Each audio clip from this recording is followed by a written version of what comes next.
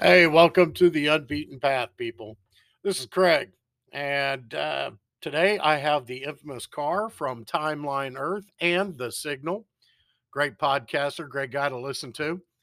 I also have Garret from Making America Garret again, a podcaster, which I really enjoy. Hasn't been doing a whole lot lately, but hopefully we can get him going.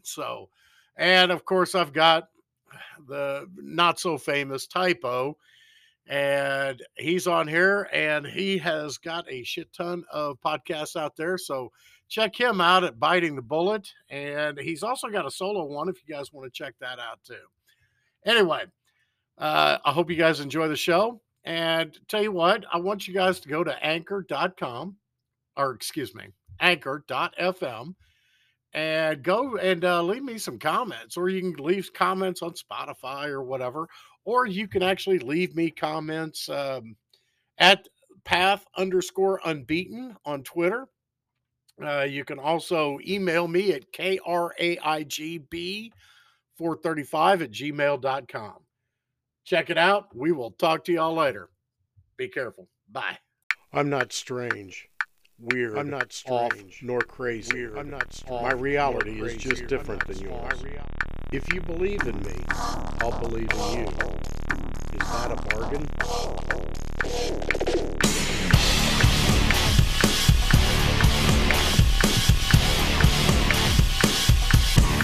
Hello, everybody. This is Craig from The Unbeaten Path. So, basically, on this podcast, I was really hoping to talk to you guys just about what's been going on lately, and hopefully discuss Childerburg a bit here. So, yeah, because I am really psyched to get going. Yeah, I was gonna break out my Captain Morgan's on this one today. Nice. Yeah, I left it upstairs, so there, and I just broke my glasses. So that's awesome. So what's going on with you guys? Garret, what's going on with you, man? I haven't talked to you in a while. I did listen to your podcast, just your last one recently, and I was like, man, that's right on time. And I didn't realize it was done quite a bit ago. So. Yeah. I was having some just job troubles, just trying to figure out the best job for me and to be able to work the podcast and have the time and energy to kind of do it. And just kind of learning how to deal with some anxiety and depression that I was going through just personally too. So that combined with my job was just a really bad situation, and got out into another job. And this job is much better, but it's been hard to get into kind of a rhythm of staying busy and staying at work on the podcast. And awesome. Yeah. Had really gotten out of the habit of it, and was kind of getting down to the point where it was like, look, I just need to either cancel the thing or get it going again and get some work done. And I felt like hopefully I still had some things to offer to the Twitterverse and to the world. And so I just kind of had really made that decision within the last day or two. And then you messaged me and said, hey, would you want to come on again? And I thought, man, like, it's meant to be to do that. So yeah, serendipitous, man. I was really excited that you reached out to me and excited to be back, and hopefully can get my podcast going again as well. Oh my gosh. Okay. Well, cool. Car, what have you been up to? I haven't talked to you in forever. Yeah, no, it's been a minute, man. Not a whole lot. Just working, playing, stacking, holding. That's about it. I hear you. So yeah, no real complaints. The only complaint I have is about all the wind down here in Texas for the last like month and a half. No kidding. I'm tired of it. Oh, I haven't seen anything. So it's been windy forever. We got some pretty decent winds. I got a couple trees down in my yard, so I got to cut up. Yeah, eventually. If I ever can get that deadbeat Typo to get working. So, so what's up? Okay, Car. You know what I'm going to ask you, right? What's that? What the fuck is up with Bitcoin, man? I don't know, but I'm loving it, man. It's at 40 right now. So yeah. Thank fucking God. Yeah. Hopefully it tanks to half of that tomorrow. It'd be a dream come true for me. Okay. You want to elaborate a little bit on that, please? Yeah. Okay. Like 5 more. Oh, no.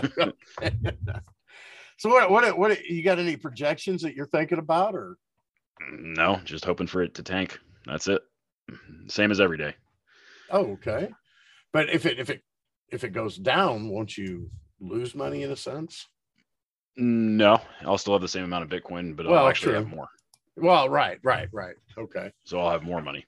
I'm waiting for OPEC to jump on board with this. Yeah. You know, honestly, I suspect at some point they will. Yeah. In some form or another, probably not formally or by edict or by statute, but yeah, I bet they will. I figure with the Russian thing and everything, Russians started really kind of leaning towards Bitcoin, and because they're in this war, I guess, with the Ukraine. But yeah, I mean, a lot of global actors are. It just provides it provides exactly what is needed in this current macro climate, which is really interesting to see. So yeah, it's been quietly a really big year. I think the American sanctions of Russian foreign exchange reserves is going to be we'll look back and that'll be a huge deal. Good. Yeah, I'm still running my node and my what is it? Umbrella. Yeah. Still running that. I've only made maybe 1,300 Satoris, maybe 13,000 is what it was last time I got on it. So, and you know what? It's mainly from gamers. What's that? Gamers. Yeah. They're going through this gaming node or channel or whatever, and I guess they play with Bitcoin, for their virtual world. I don't know what the hell they're doing. I don't care, as long as they send it through me, it's fun. Yeah, no doubt. Okay, so Garrett, do you play any Bitcoin? I do a little bit, trying to understand it a little more every day. I would love to get to the point where I'm kind of mining it, or whatever you're talking about, where you've got an umbrella up and it's causing you to collect money. I would love to get into that, but I'm definitely into the speculating part of it and trying to just stay ahead of the curve a little bit. And when it takes off, I want to be there.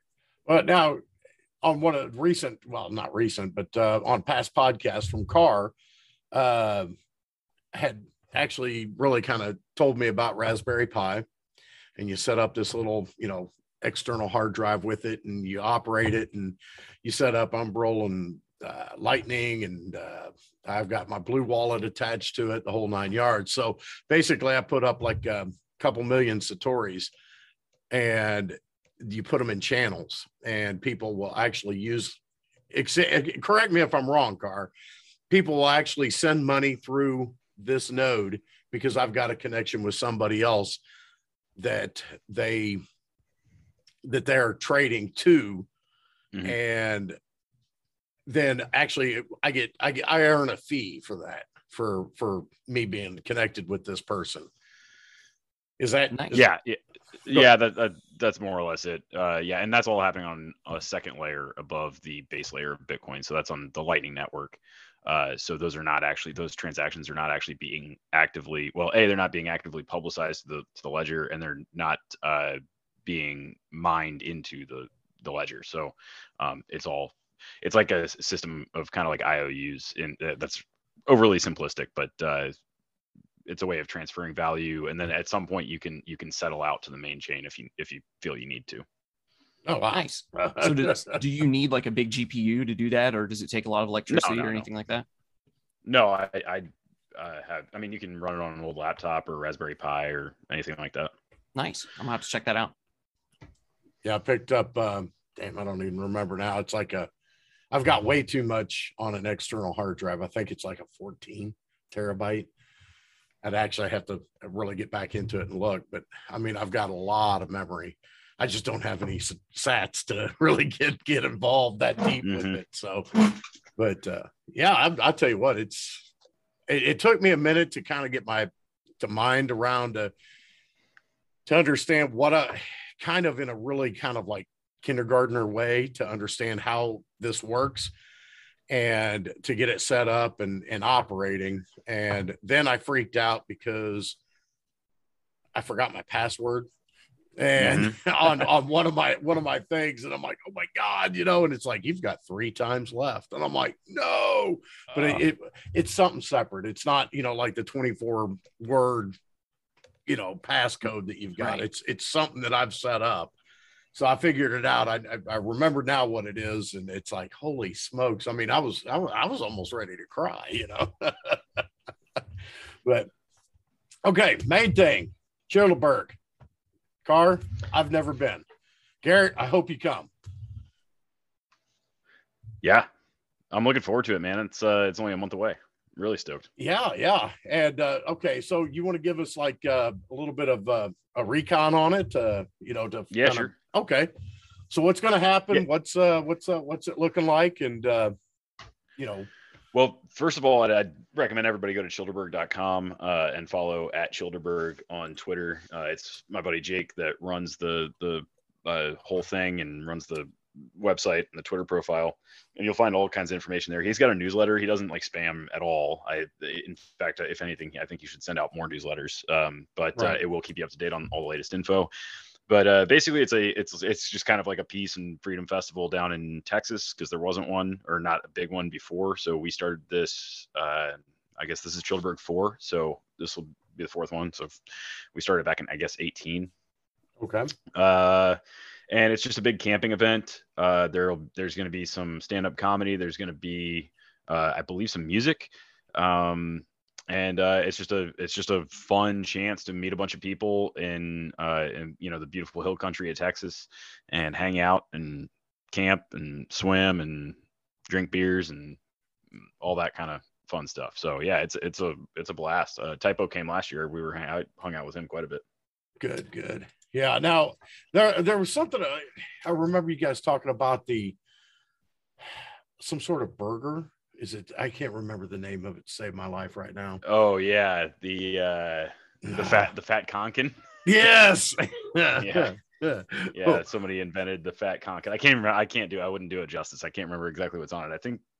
I can't remember, but yeah, we made a special type of burger. So they were growing those up. Cook Shanty, which Twitter profile that he came down and they set up a huge cooking operation, which was a lot of fun, and started making up fat conkins on Saturday night, which was hit the spot. Wow, man. Now that what did it have, like peanut butter and caramelized onion and something like that, bananas, or so? I don't even remember.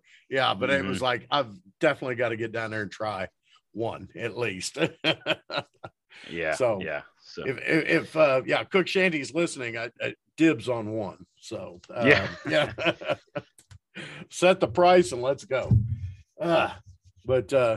So I mean, okay, what's Chris Rock going to be there? I'm hoping. I don't know if Chris Rock will be there. But, yeah, I don't know who else. I mean, it's year after year, it's gotten bigger and bigger and bigger. In 18, I think we had about 20 of us, maybe 30. Maybe 35. Wow. And then in the next year, let's see, 19. Did we start it in 18? 19. Maybe we started it in 19. But yeah, because I think the next year was COVID, which we still hosted it, and people came out, and it was awesome, because I think everybody was looking for a little bit of a reprieve from the COVID insanity, especially in May of 2020. But it did cut down on numbers. And then last year was Childerburg 3, and it like exploded. We had definitely more than 200 people. So there's like 2 options. You can come and stay. You can camp with everybody, or you can stay at an Airbnb nearby. Or a lot of people that live in Central Texas came by, or in the areas around came by and just checked out the comedy show and the music, and hung out at the distillery that we were having it at. Damn. But between everybody else, I mean, I think we had over 200 people, and I suspect we're going to have quite a bit more than that. Jake rented out the entire campsite this year. So. Oh, wow. Okay. All right. Yeah. Now Typo is supposed to be getting our campsite. So, and I guess we're going to we're talking about getting a few extra campsites, and like for vets. Cool. Yeah. So, to go in there, because I keep asking him, I'm like, so what are we doing with this? Do you want money? What's going on? I'll take care of it. So, well, yeah. And Jake basically operates this with no pro or no, I don't even think he takes a profit. He basically covers his expenses and then sends the rest to Free Ross, Right. Organization. So I mean, Jake's just awesome. Like, he's just really good at organizing this, and he's really competent at it. So I'm sure he's got it taken care of. Cool. So I mean, do we know anybody that's that could possibly be there? I know Tyler was talking about or Typo was talking about who was it that was supposed to be there last year and apparently could not make it at the last minute. I want to say Michael Malice. Is that right? Oh, I have no idea. Yeah, I can't remember. I don't remember. Yeah. He was telling me somebody was supposed to show up, and I don't. Yeah.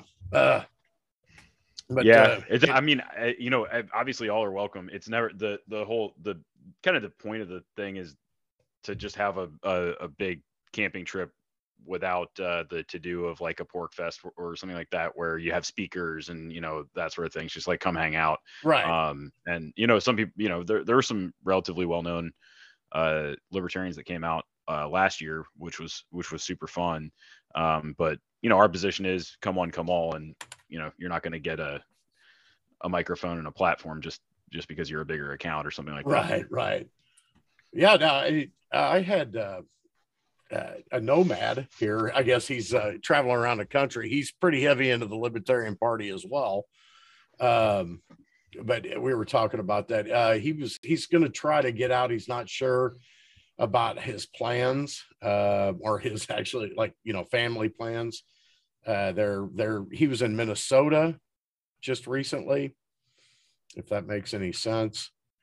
Anthony, God bless it, I can't, Welty, Welti.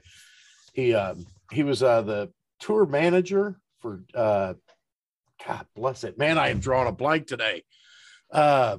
Not Joe Jorgensen, but the guy running for vice president in Libertarian. Spike Cohen. Yeah, I think so. Yes. He was going to be he was his tour manager, not campaign manager, but he took care of all the touring stuff. And he went up, and Minnesota just had a huge libertarian party that they were hosting up there. He went up there and flew up there and took care of whatever he needed to take care of. And he was back down in Florida, and then they're heading in their camper to take off cross country. And cool. Yeah. So I'm hoping he gets to start. I'd like to meet him in person. He sounded like a really neat dude. He does homeschooling for his kid. Cool. And, we were talking about that on the podcast where, he one of the things he was going to teach him is how to cut up a chicken, a whole chicken. I mean, if you think about it, Typo, I failed him in this. I mean, he can barely make ramen, right? So, this kid, he's, I don't even know, 8-9 years old or whatever, but he's going to learn how to carve up a chicken, how to, prepare it to cook, and without destroying a lot of the meat and stuff. So I thought that was a really, they don't teach that kind of crap in school. No. Yeah. It's like, but it's, I'm hoping he's going to be there. What about Bird? Is Bird coming? Yeah, I believe Bird's coming. Yeah. Okay. And Rollo, is that right? Yep. I'm pretty sure. Yeah. Okay. I'm pretty sure he's going to be there. All right. I haven't had a chance. I started working for a tax company. It's kind of like the McDonald's of taxes, right? So so my time was like from January till the 18th.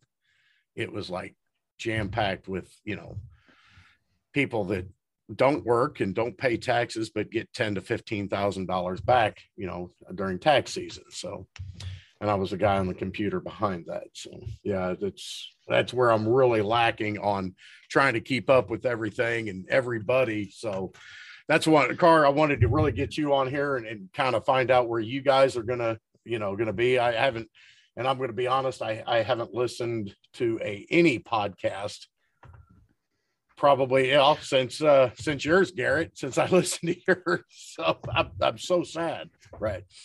But Garrett, are you planning on jumping down or in? Not this year. I've got some things I've got to take care of, some kind of charity type projects that I'm working on around the house that I've got to get a lot of things set up for that. So this spring and summer is pretty well booked up for me, but I'm hoping that as the podcast gets up and running again, and as I can kind of get out and talk to more people again, I'm definitely going to be following along and cheering them on from home, and excited to see where it goes, and hopefully I can make it out next year. Heck yeah. So what if you don't mind, what kind of like a little projects you're working on? I can't get too specific, but it's just helping kids in need that are kind of involved in the foster care system and that kind of thing. Kind of going through, learning how all of that works, learning how how a lot of the process goes, how a lot of the court hearings go, and that kind of thing, and just kind of learning more and trying to hopefully do my part to do some good in that, because there are plenty of kids who need help, and plenty of parents who need help as well in that kind of area. And the more I learn about it, the more I realize that the parents really do need help too, and that they've kind of changed the focus, at least in my state, from taking kids away and putting them in different homes to trying to reunite these families if at all possible. And that's been, I think, the biggest thing that has affected me kind of going through and learning how it works and stuff like that, is that it's a good thing to save a kid's life, but I think we all agree, especially being the small government, limited government, no government kind of people, I don't want the government involved in raising my child or anybody else's child. Right, and so right. If you can not just save a child, but save a family and help an adult to get back on their feet, to get clean and sober and all the things that they need to do, and then they can get their kids back and raise their kids, that's almost always going to be a better situation than just ripping the kid out of their hands and throwing them somewhere else, which cool. Child welfare has a long history of that kind of stuff, where the funding a lot of times it was dependent on how many kids they could take away and how many kids they could medicate, how many kids they could put in a foster home or an orphanage or those kind of things. And so there were times where government would just run rampant and just take kids away for any excuse that they could possibly make. And it does appear that that's getting better.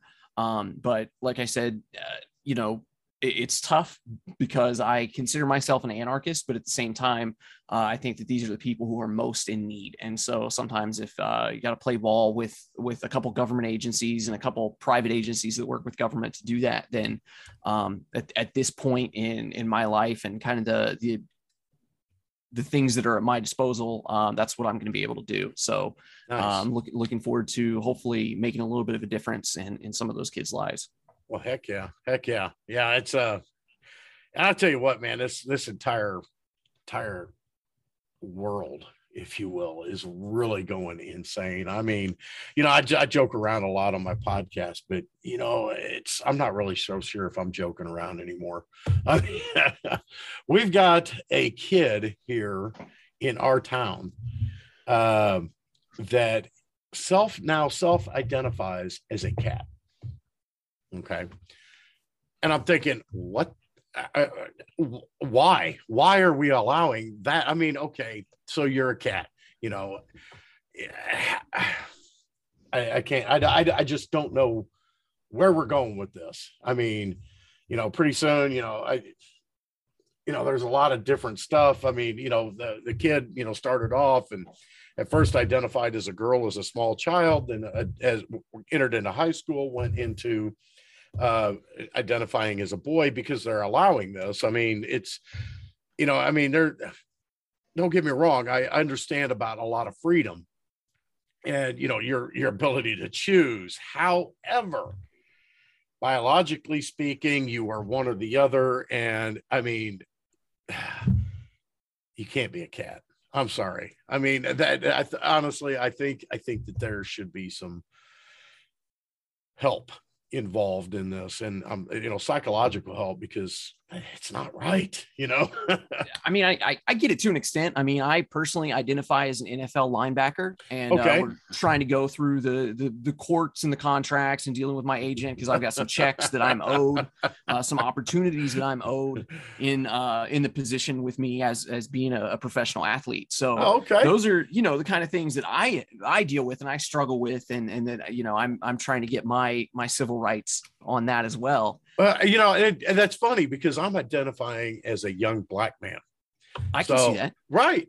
You know, and I'm due a lot of shit, you know, because you people get my people down, right? Oh my God. Yeah, it's interesting that the times that we're in and how fast it's kind of spiraling out of control. And I think that on one hand, I think I see that as a good thing, because I think that people very quickly are seeing, you know, that kind of dealing with the progressive left, that if you give them an inch, they take a mile. You know, it's right. I completely understand, you know, if you feel like you're a man in a woman's body, or you want to transition or whatever, then okay, we can deal with that. That's a personal thing. You know, you know, I work with a lady and she goes by her middle name. And we were talking about this, and it's like, look, you asked me to call you by your middle name. I can do that. I don't need to be a jerk and insist on calling you by your first name because that's what your mom put on your birth certificate. Right. You know, we can deal with that. But when it jumps to, you know, biological men participating in women's sports and completely owning them, you know, you got, like you said, you know, your kid that identifies as a cat. I think that a lot of these kind of things, the left does control a lot of the culture, but they also have really overplayed their hand over the past couple of years, and they've gotten greedy. And you've got a lot of people who were moderate Democrats who were just people who, you know, I think that there should be a strong social safety net. You know, I think that, you know, we need moderate gun control, whatever. And then suddenly it's turned into this, you know, I have a civil right to be a cat. And it's pushing a lot of those people further to the right. You know, I don't know if you follow Dave Rubin or not, but, you know, Dave Rubin he's a really good interviewer. He does great interviews. He's done a lot of great work on abortion and a couple other things. He's got some books out, but he himself was a liberal. He's a gay man. He's married to another man. And, but he kind of got pushed into the same space as a lot of people that are further to the right, because the left just wouldn't talk with it. And he was asking questions that you weren't allowed to ask, and pointing out inconsistencies. And instead of engaging with him, they just told him that, you know, he was being a Nazi or whatever. I think he might be. No, he's not Jewish. He's good friends with Ben Shapiro. He does a lot of kind of back and forth with him. And so obviously with him being gay, there are things that they agree and disagree on and that kind of thing. But it's really cool to see him, you know, have those kind of conversations and those kind of experiences.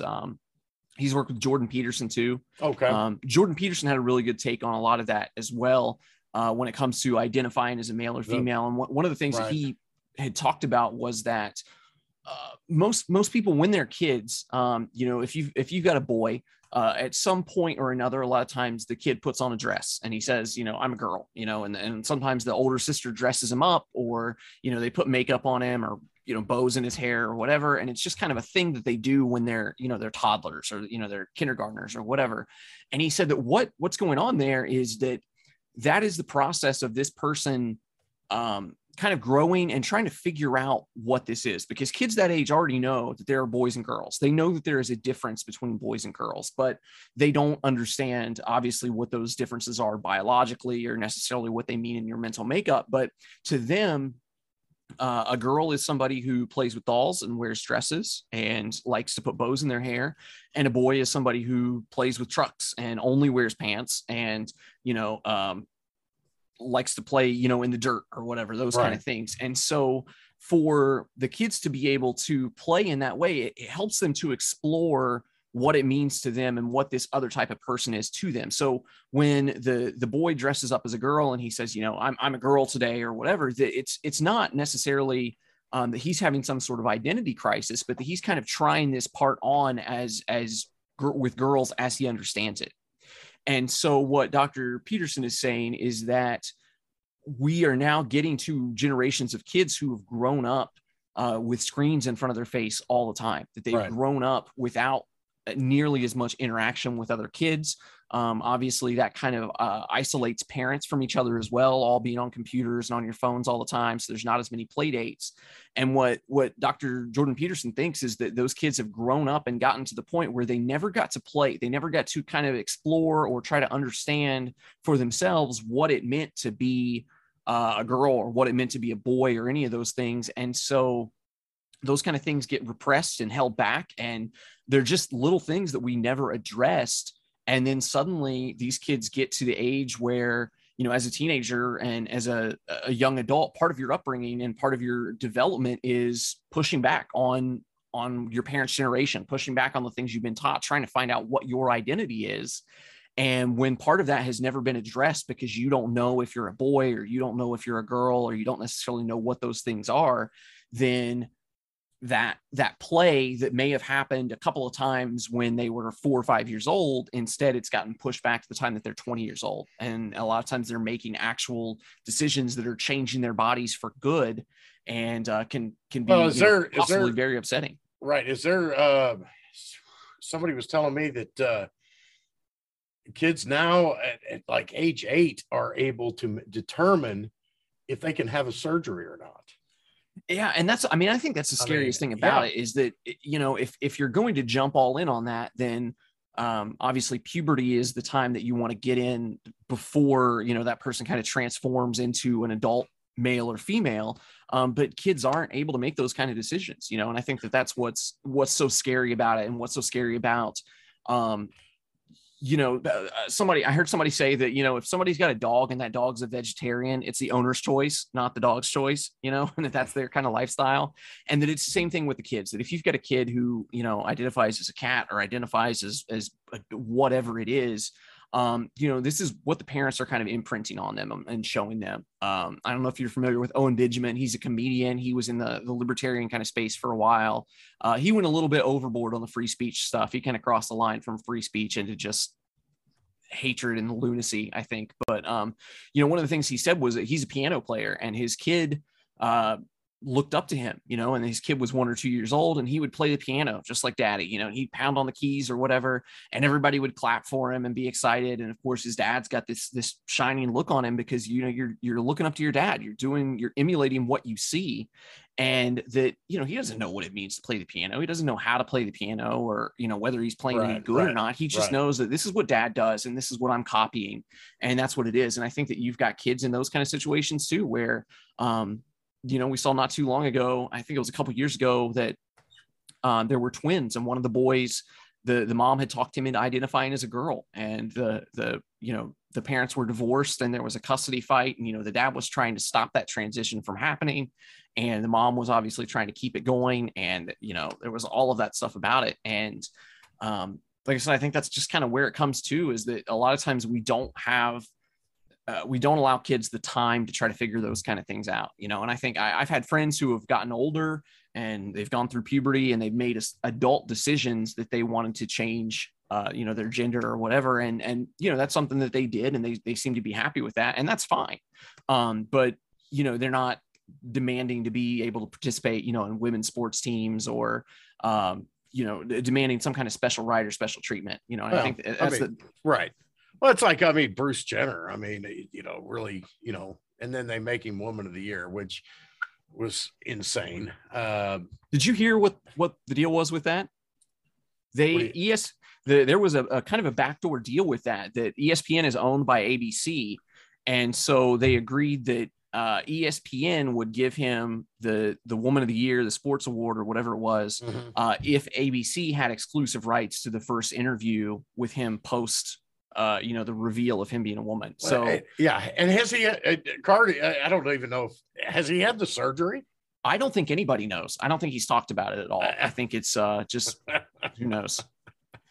I mean, which, like, you know, again, he or she, Caitlyn Jenner has never asked any special privileges from me. They've never asked me for any money. They've never asked me to do anything special.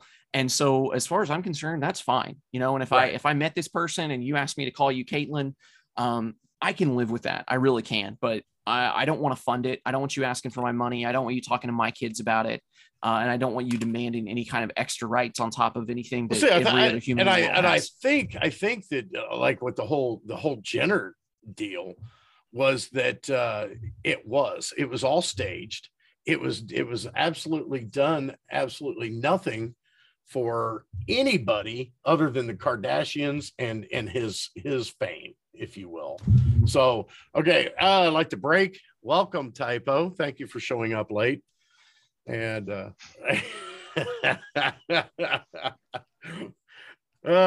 I guess you couldn't get off early, huh? No. Okay. All right. So, hey, let us know too if we're getting an echo, because was that an echo? I don't hear it. Okay. No, I don't All hear right. Yeah, he's just about on the other end of the house right now, but there is an open area right now between where I'm at and he's at. So there may be a little feedback or whatever. So now what t-shirt do you have on? It says I don't want to talk about it, dude. Oh my God. Yeah, we were just discussing your personal beliefs, about, what you're choosing to identify. Garret here, he's identifying as an NFL superstar. I'm identifying as a young black man. So I don't know where you're going to go. So I don't know, dude. Oh. I haven't really thought about that.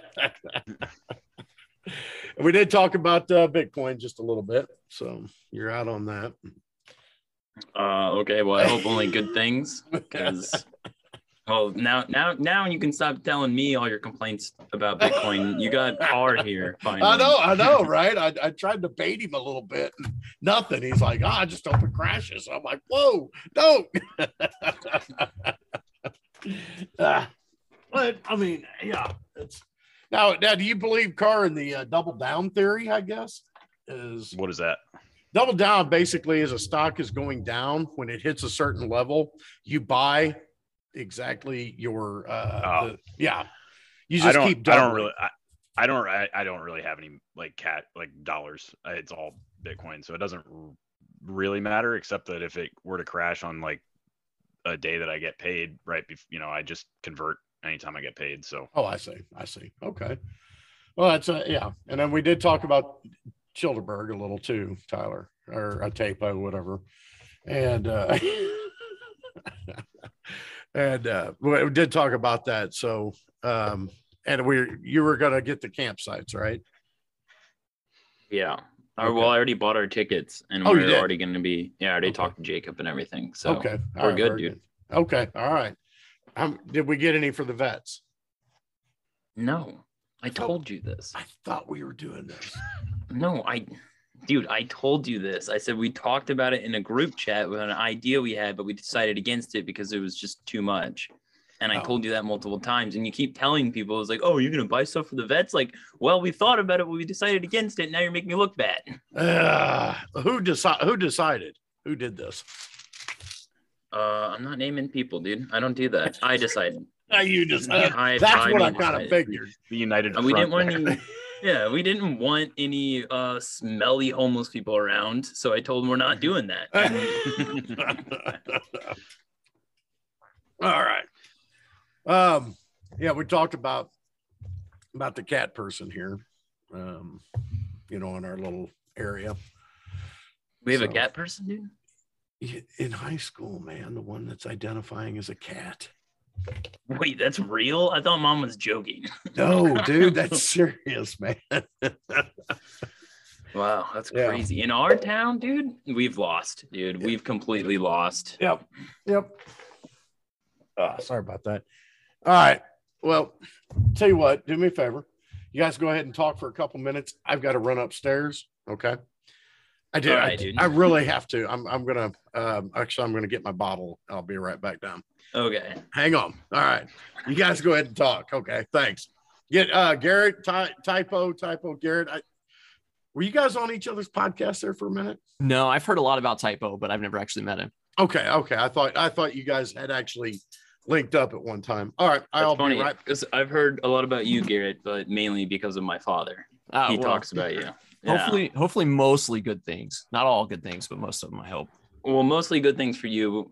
Mostly bad things about car, but typically, yeah. Because anytime, dude, anytime there's like some sort of stock market change in Bitcoin, my dad's like, "It's over. We lost," and he's just immediately doomer, dude. And I'm like, "Yo, chill out. It's gonna bounce back." Yeah, you got to break through that and just become dead inside and not care at all and just accumulate. Yeah. Once I started doing that, man, my sanity returned. It was just like, I just don't give a shit anymore. Yeah. Well, that's what I said on Twitter. I was like, well, we'll either all be rich together or all be in debt together. So yeah, exactly. One way, we're all together, boys. Yep. We'll basically be the tribe that's just trading seashells among each other, and we'll just have to take each other's word for it. Yeah. So, yeah, but what day are you going down in Childerburg, Typo? Friday, Saturday? I think we're probably gonna show up Saturday. I think that's when we showed up last time. Or did we show up on Friday? No, I think it was Saturday last year. Yeah, I got there Saturday. I was gonna go down Friday, but then everybody was posting videos of that like horrific rainstorm, and I was like, I'm not gonna do that. I'm gonna sleep in my bed tonight. Might as well, dude. When we were driving there, we drove overnight because it was like an 18-hour drive or some shit like that. Yeah. And that's what we saw, like a bunch of pictures of like this storm. And I was like, and then like, we're all in the car, like we could turn around right now. But it ended up being pretty nice it ended up being pretty nice the rest of the weekend. I think we had that one freak storm where we were all huddled under the tarp there. But other than that, I think it was pretty nice. Yeah, it actually was like a really good weekend. And yeah, that one storm's the only time I could think of. And it was like, what, 15 minutes? By the time we all got huddled up underneath, it was like over. Yeah, it's pretty much done. Yeah. So, yeah, man, I'm looking forward to it. I can't believe that's only a month away, really. Maybe a month and a week. Yeah, it feels crazy that it's been a year. Is this one going to be bigger? I mean, I don't know if you know any details. Really? Yeah, yeah, for sure. I mean, so last year, I think we estimated 200 people about. Would you say that's reasonably accurate? Yeah, for sure. I felt like that was a pretty good estimation. And at that point, I don't remember how many campsites we had, but we didn't have the whole place.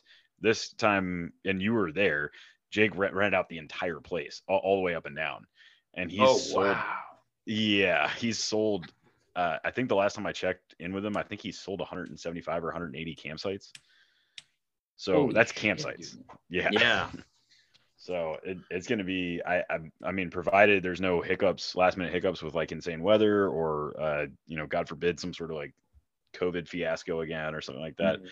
I think it'll be a big breakout year. When did this start? Like, when did Childerburg, like when the first one happened? I think it was 19. Dude, I think it was really? That's because this is the fourth one. So does that make sense? Is that the right math? Yeah. 19, 20, 20. Yep. Maybe 18. Yeah. So no, I think it's 2019 because 19 was Childerburg 1, 20 was Childerburg 2. You're right. That was the one that got COVID kind of like reduced the numbers, although we still had it. And then Childerburg 3 was last year. That's right. The fourth. So yeah. Dude, it's so crazy because like Childerburg 1 and 2 are probably going to be nothing like 4, if that makes sense. Right. Yeah. Oh, completely. Yeah. 1 and 2 were basically like Twitter in group. Like it was, 30 or 40 people. I think we had 30 or 35 people in Childerburg 1, which was all just in group, like tight in group. And then Childerburg 2, obviously the numbers got cut down because of COVID, but it was still pretty in group. I mean, maybe 40 or 50 people showed up at that. And then, last year was pretty big. And then, last year, it was funny. Last year, there was people that didn't have, like, I thought this was kind of funny. There were people that didn't have Twitter and, like, had no idea who a lot of, like, Twitter personalities were. I was like, man, that is so bizarre. And, like, cool that it had spread organically, across platforms. Yeah, dude. It was kind of weird because, what I expected was, like, the Twitter in-group people, like that, like, the people in the community that you just kind of know on Twitter. And then like some dude from Young Americans for Liberty was there. And it was like talking about, and I was like, whoa, you're not who I expect to be at this type of event. And like, that's cool and all, but like, whoa. Yeah, it's crazy. And it's so funny too, that how much it's picked up, and it like kind of, I mean, I don't know if this is why it started, but you guys always threw it out there. It was like, this is the like anti-libertarian party thing. Isn't that why you guys started? Was it kind of like a joke? No, that you just carried on about that for a while? It's not why we started it, but okay. I think at Childerburg, well, it's not explicitly why we started it, but I think at Childerburg, actually, it wasn't even necessarily in opposition to the Libertarian Party, although neither me nor Jake are a part of the Libertarian Party or have anything to do with it. Okay. Yeah, at Childerburg, I think it was 1, or maybe it was Childerburg 2. I can't remember, but I guess it was. Well, in any case, the Libertarian Party's national convention was going to be in Austin, just down the street, and so we put it on the same weekend so that people could bus from the party, convention over and hang out with us, and then bus back or whatever. Yeah, and it wasn't necessarily in opposition at all. It's just, hey, this honestly, dude, you guys probably like joked about it on a couple of your podcasts, and I took it literally. So yeah. Oh man. Well, yeah, neither me nor Jake are particularly thrilled with the Libertarian Party, so that probably it definitely probably could have come off like that. Yeah, well, that's how I like took, at least when I first, maybe I don't know, maybe I came in late to the party, because like for your guys' podcast, it took me a while to get into it, because like the first like 4, there was so many like inside jokes that I was like, I know, that's what everybody says. What they're talking about, dude. And then because Jared kept talking about you guys, and I was like, dude, I can't. I was like, I just don't know what's going on, dude. I feel dumb listening to them. And then he's like, but you have to understand. And then once you get it, you get it. And I'm like, okay, now I know what the fuck they're talking about when they say like road toad or like whatever you guys talk about. Yeah. Okay, what's road toad? I don't even remember how it started. Just like a cryptid that we made up. Like I don't even. That's the thing. Is like I don't even remember our inside. It's so old now. Like, yeah. Oh man. Craig, I'm gonna have to drop here in a little bit. So I naturally rather than right. Abruptly interrupting the podcast. But, hey, seriously, I appreciate you coming on just for a couple minutes, kind of give me some insight on what I can expect at Childerburg, and kind of hopefully maybe the 3 listeners that I have left, will actually show up. So yeah, that'd be a lot of fun. Thanks for having me on. Hey, and one thing I would mention is if you have the ability to bring a bike, I think that would be a really good thing to have at Childerburg, because Typo was there last year. It's a super long campsite. So it's like, it's not that bad, but it's like, what would you say, Typo? Like 15 minutes? Well, in the campsites that we had rented out last year, it's probably 15 minutes end to end walking. And then with Jake having the whole place, dude, I bet it's, I don't know how far up the river it went, because I never really went around that corner where we were hanging out, but I mean, who knows? It could be 20, 25, 30-minute walk from end to end. So, oh, wow. Nice. Yeah. Well, that's a great tip, man. Thanks. I mean, for sure. Yeah. I could, we can take a couple bikes down there. Oh, he's excited to bring the bike out. Heck yeah. All right. Well, thanks for having me on. And I got to drop. I'm in the middle of just busy season, and I'm running around like a chicken with my head cut off. But I appreciate you having me on, Craig, Typo, Garrett. Carr, thank you. You take care, and we'll see you at May. Yep. Bye. All right. Bye. Thanks, Carr. All right. Well, shit. I knew he was going to have to get off. He's taking off, and I mean, trying to get him narrowed down into a time slot, and then of course with Typo, and then I was try to have Luke on here too, and that's what is it, like 2:00 out where he's at right now, or 1:00 or some stupid? It'd be 2 p.m. so he's not even off work yet. Mm-hmm. I was like, damn it. And again, show up late. Yeah, and you showed up late. Did you guys get the pump fixed? No, we didn't even work on it. Oh wow. I had to help the dude install an air conditioning, actually. Oh wow. Okay. All right. So okay, now that you are a resident Childerburg expert, how come you didn't say anything about bicycles, man? Dude, I didn't know that was going to be a thing. I'm not like the expert. I just go to the event. Mm-hmm. I heard you guys were bringing bicycles for the veterans too. I think that's what Typo's going to buy a couple bikes, and we're going to give them out to the vets. Yeah, Dad's lying to people out here, telling stories and false information about me. I kind of remember you saying something about that, and once you said it, and it was like, oh yeah. So sorry. Yeah. Mm. Thanks. Hey, no problem. So I guess maybe, knock on wood, I've got an invite to be on Voluntary Vixens here pretty soon. Sweet. Yeah, I just got that here the other day. Yeah, I was on their show. They're pretty cool. Yeah, I had them on mine. So, and that's the reason I went out and bought a bottle of absinthe. So, just so next time we got together, I could sit around and drink, absinthe with them, because I guess that's their drink of choice. Yeah. Did you not listen to the podcast, Typo? I didn't listen to it. I listened to like half of it. I thought you were one of my 3 listeners. Dude, you got more listeners than that. You just had you just told me the other day that you had like the most listened to episode recently. And I was like, dude, that's pretty cool. No, it's been actually, basically because I've been just like going insane, I guess, due to tax season and, of course, political climate and, well, yeah, everything it's getting going closer. It's getting closer, like midterms. Yeah. So people are more politically concerned. Well, but I mean, it's just like, it's like, well, like our stinking Garrett, what state are you from? I don't remember. I'm in Ohio. Yeah, Ohio. Okay. All right. I was thinking Iowa for some odd reason. I'm like, you don't seem like that. The Midwest is probably all the same. So yeah. But it's pretty similar. Our stinking governor, right, has been like this total bag of shit for the last, 3 years. And he comes out with this ad, I'm going to lower the gas tax. He's not lowering it. And I mean, he's not. He's just freezing it for 6 months. Then it's going to go right back to where it was at. Yeah, I think that's kind of a page out of Trump's book. You say you're going to do something, and then everybody gets excited about it, and then you don't actually do it. But people remember that you said you were going to do it, so I guess you probably did. Yeah. Oh, he had to have. And now we're going to blame. Get this, they're going to blame the oil companies. Oh yeah, it's always somebody else's fault. Those greedy rich guys in the oil companies.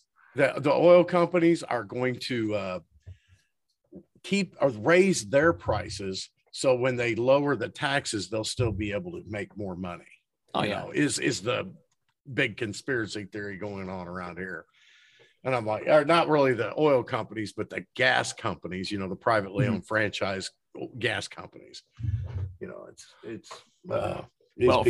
the way I understand it, the U.S. has kind of overplayed their hand a little bit with a lot of these sanctions that they've been pushing on Russia.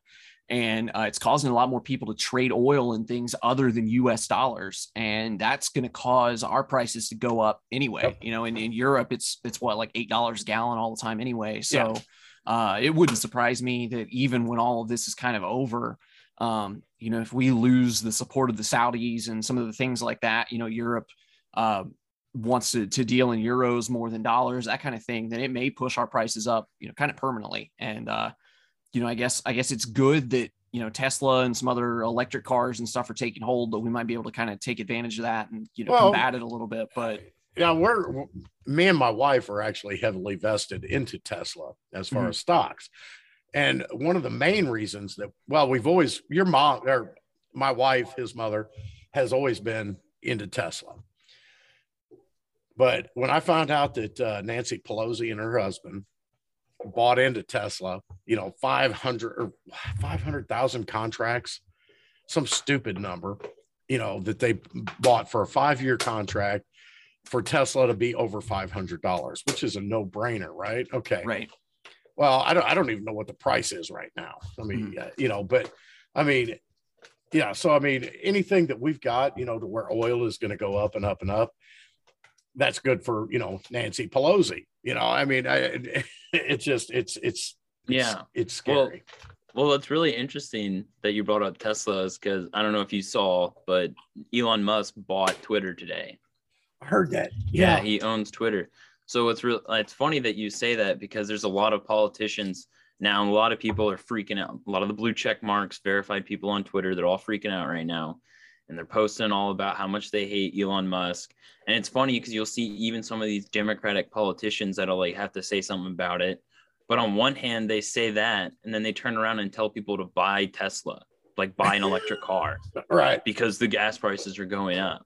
So it's just like so funny watching them like criticize literally the same guy for one thing, but then cheer him on for the other. But he's also the worst person ever, Right. because they're all afraid of he might bring somebody back.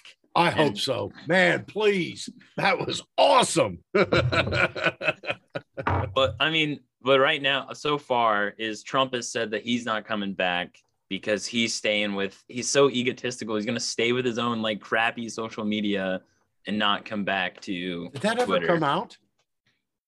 I think it did, and then it got hacked and it got brought down, and then it went back up. I don't really know. I never even looked into it. Is that Parler or is it a different one? No, it's not Parler. It's True Social, I think he called it. Oh, I don't think I've heard of it.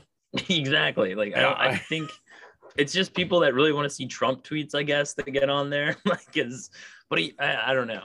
But I mean, what's going to happen is he's going to post something on there. Someone's going to screenshot it and then post it on Twitter. Like that's what we're going to see now. So now, what do you guys think about Trump running in 2024? Yes, no. I don't think so. I don't either. I think he's gonna sell, this whole I'm gonna scare you big time, and then he's like, you know what, I'm not gonna do it. I think that there were things about Trump obviously that were good. There were other things that were bad. A lot of the economic and a lot of the foreign policy kind of stuff was kind of bad. But I think that for better or for worse, if you take the things that Trump said he was going to do, you take the things that Trump tried to do, and you look at how many times they pushed back on him. He'd say, we're bringing the troops home from Afghanistan. And then Mike Pompeo would literally run out on stage after him and be like, no, he didn't mean that. We're not bringing, we're bringing some troops home, but then we're sending more troops back. That's what it was. And, several different things like that, where he tried to fulfill some of his promises that he made or things, and I don't know, as far as the wars were concerned, I don't know if it was a dollar figure amount that bugged him about it, or if he really did think it was immoral or whatever the reason was. I mean, he wanted to bring troops home for some reason. And every time he tried to do it, they'd run behind him and stop him, and I think that he was stopped every step of the way. And to me, that just shows, one, how little power the president really has, that there is a whole mechanism of people behind the scenes who are unelected people who are really calling a lot of the shots.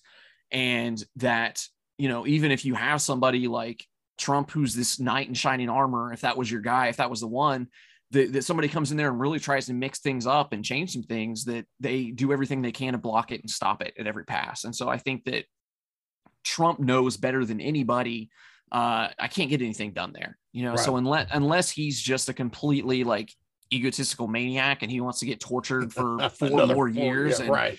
I can't imagine. I felt bad for Melania, that this woman is, for lack of a better term, she's kind of a trophy wife. She just married an old rich guy and, living her life and raising her kids or whatever, and then gets drugged into all this politics and people hate her guts. And, Michelle Obama was kind of the same way too, that people hated her for who she was married to. And it's like, a lot of these people are just kind of along for the ride. And I can't imagine being married to a president in that kind of situation and seeing what they go through and what people say about you and your family and all of that kind of stuff, and ever wanting to go back. So I think that he's I think you're totally right, because they're still trying to go after him and his family right now. He just got I think held in contempt or something like that.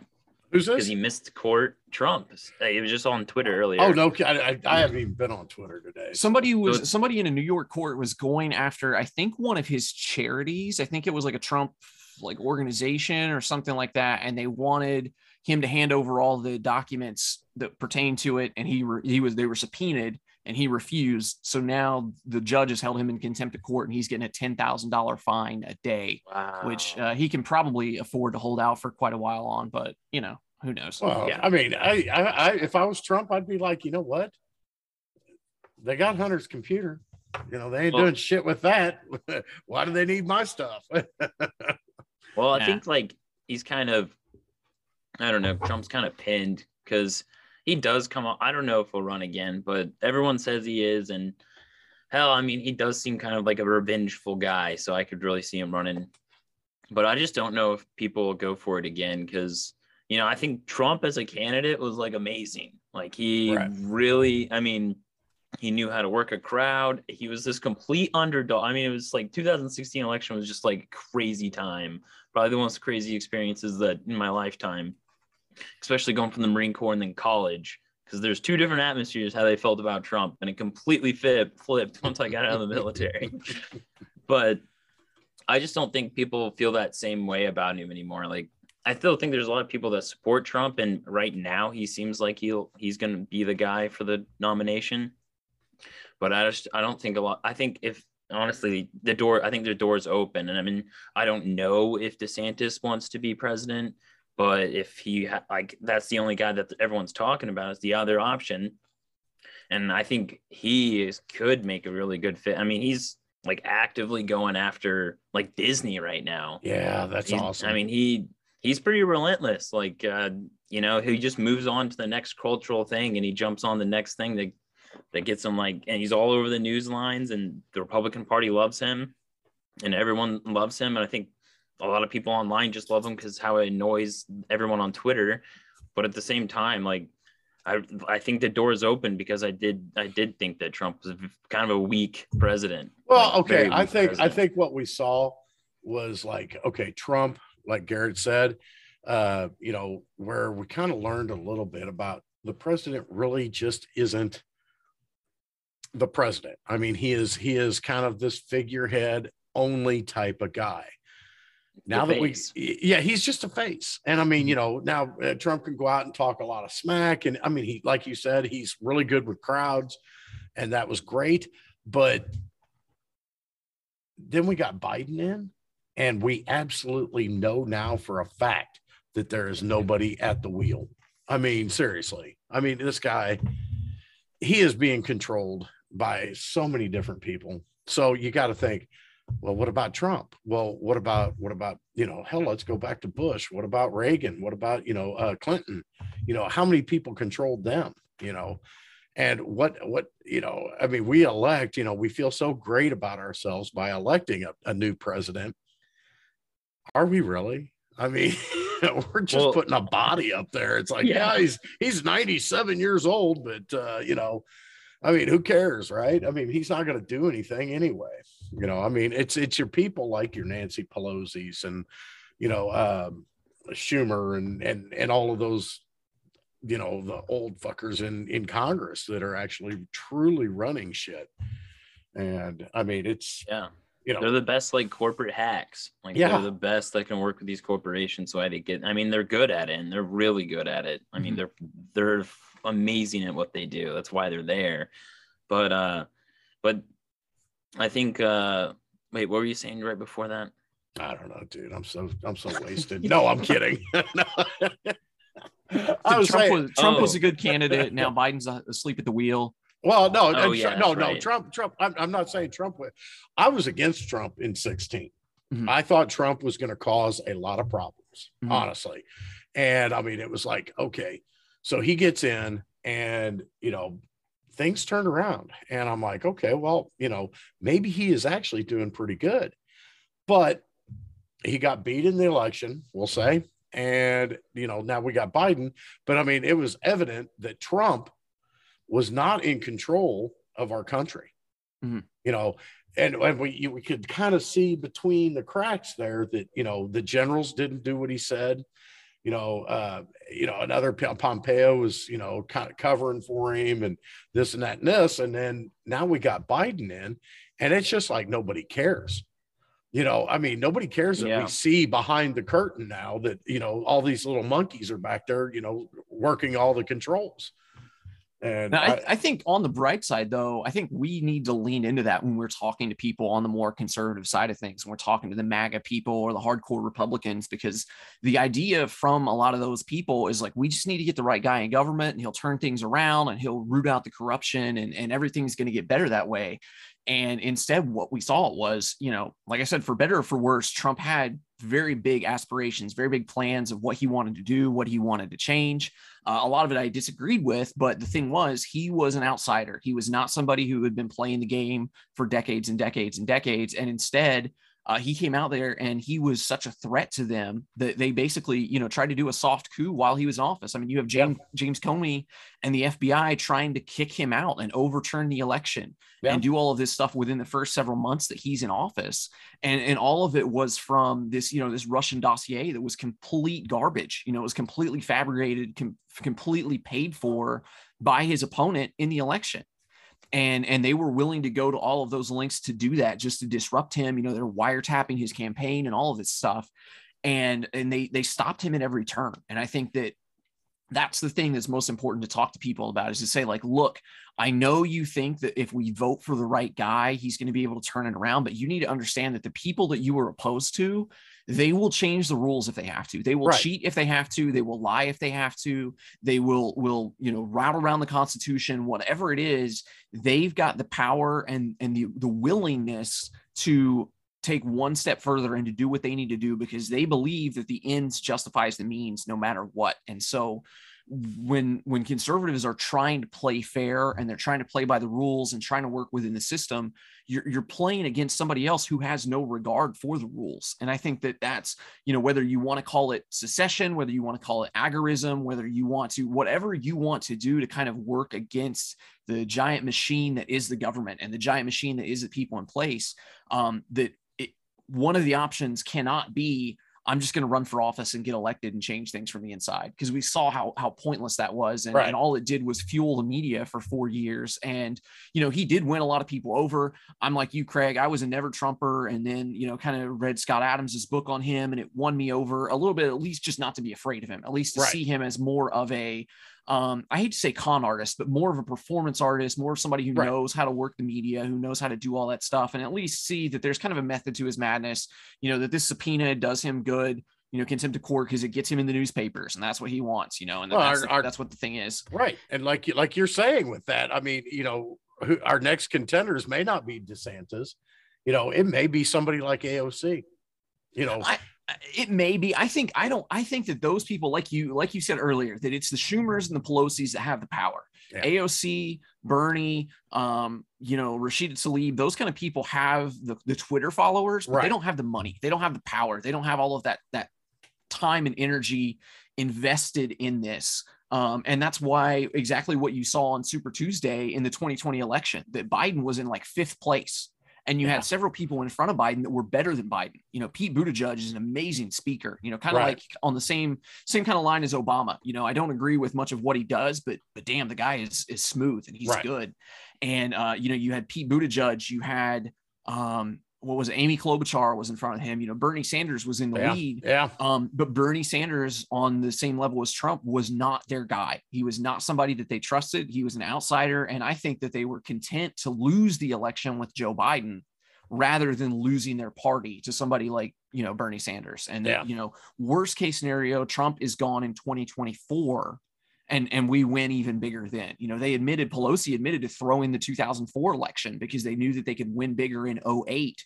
So they didn't put as much energy into John Kerry because these people are 100 years old and they're millionaires and they know how to play the long game. They do not have to win this next election. That whole line about this is the most important election of our lifetime, it doesn't matter. And I think that they really were willing to put Joe Biden out there because he was safe. And I think that they were content to lose if they lost. But what they weren't expecting and what I wasn't expecting was the full corporate media, the full corporate conglomerations, everybody telling you to get out and vote, everybody changing the rules to make mail-in voting work everywhere. And just telling everybody in the world that, I turned Spotify on and they're telling me I need to make sure I go out and vote.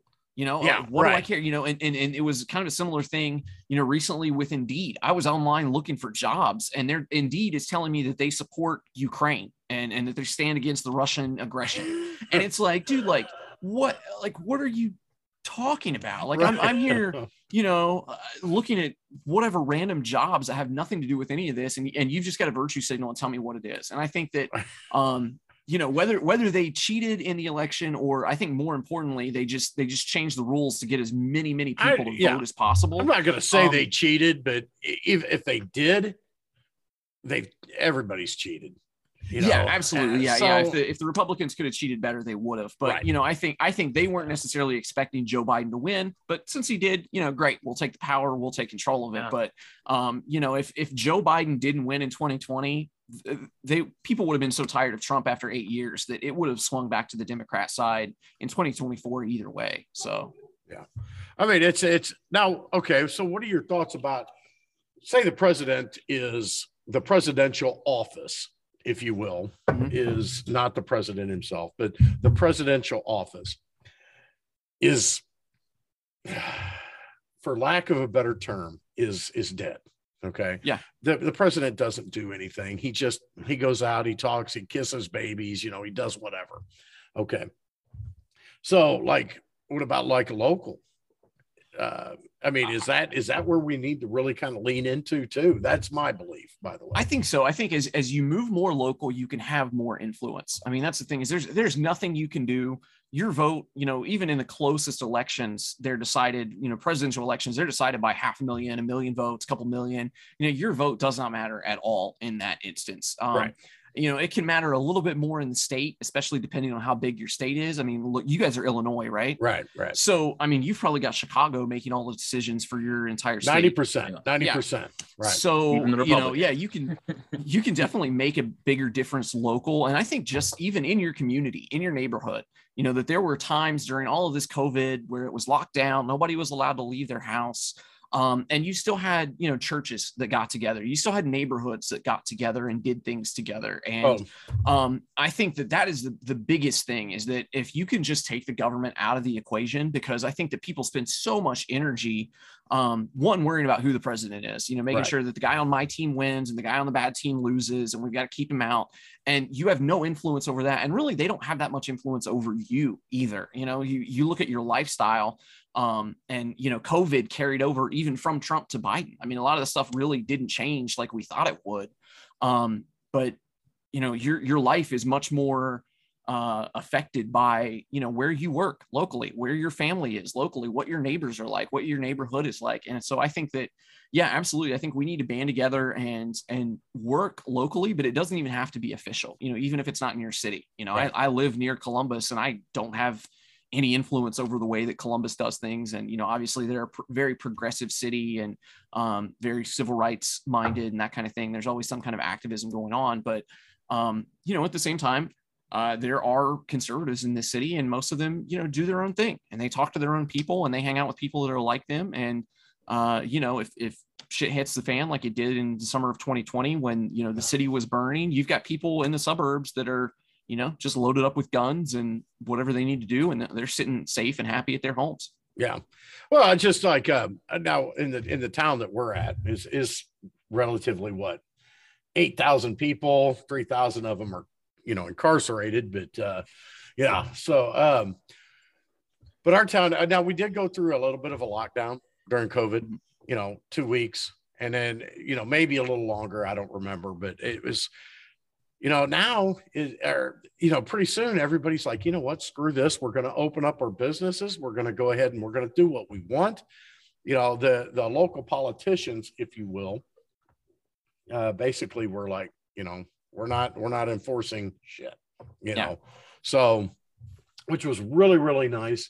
But once you got out of this area, we could jump across and go into Missouri, which was a little bit more liberal, especially more the southern Missouri. But if we went east to places like Carbondale, forget about it. They were ratting on each other. I mean, it was like there were people on the internet trolling the internet just to get out there and find out what restaurants are actually opening so they could turn them in. Like they'd get points or something. Yeah. Did you listen to Michael Malice's kind of input on how that went and what that was?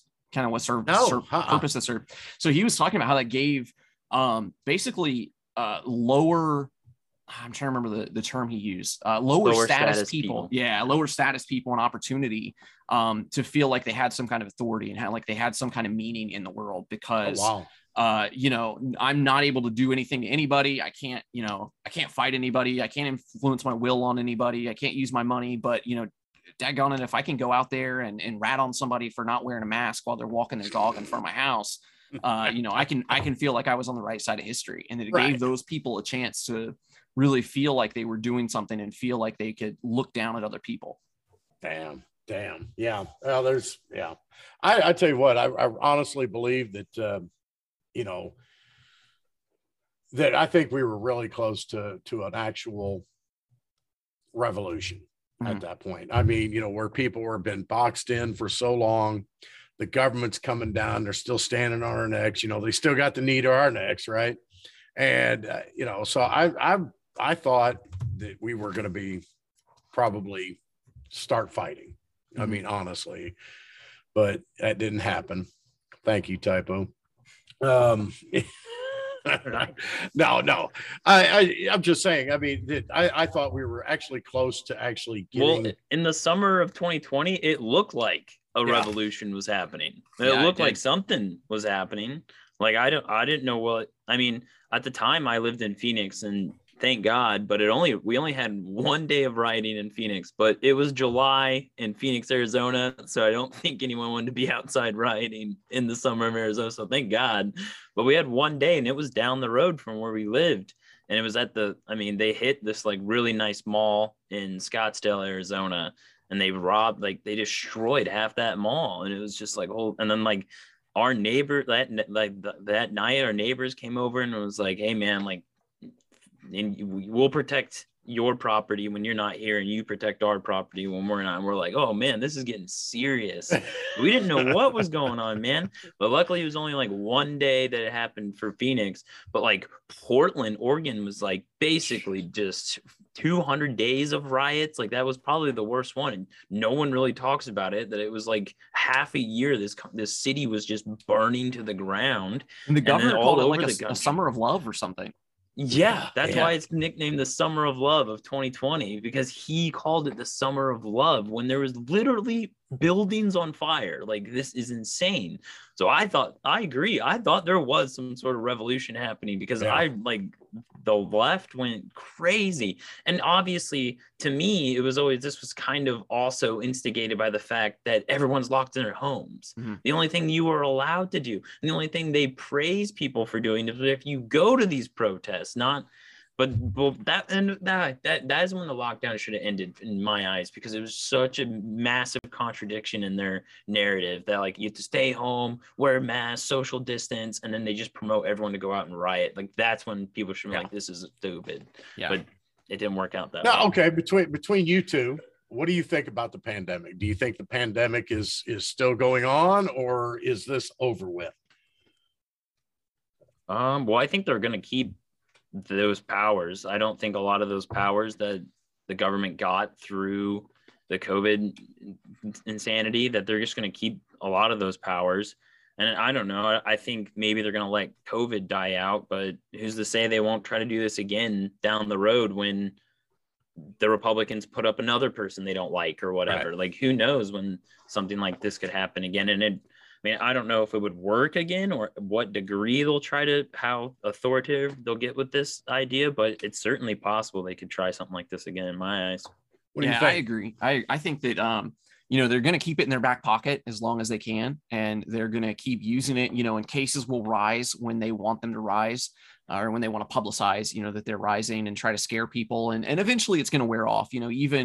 I'm in a very progressive city, and most people are kind of over the masks now. And very, very few people are wearing them where they don't have to wear them, that kind of thing. And I mean, they still follow the rules, you are in the hospital or the doctor's office, whatever. People, which I don't know about you guys. I think in the medical community, it's there to stay. When you go to the doctor's office, you're going to be wearing a mask for a long time, which, it's not the worst thing in the world. I mean, you're somewhere where you're probably sick. The people around you might be sick.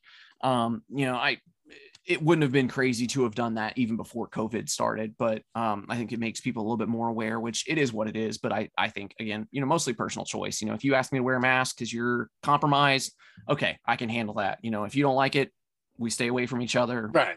Whatever, that's fine. But I think the thing that worries me the most about COVID and things like it is there's a lot of evidence that this was leaked from a lab, and that that they're playing with these things, trying to, make these super viruses so that they can learn to fight these super viruses. And that, maybe it wasn't even done on purpose. Maybe some guy, it sounded like the lab in Wuhan had a bunch of violations of the safety code and the kind of things that they were supposed to do to keep things clean and sterile. And, I think of, the guy with a mustard stain on his shirt, and he just walks home and he's got the thing on his shirt and he doesn't know it. And next thing you know, it's spread everywhere.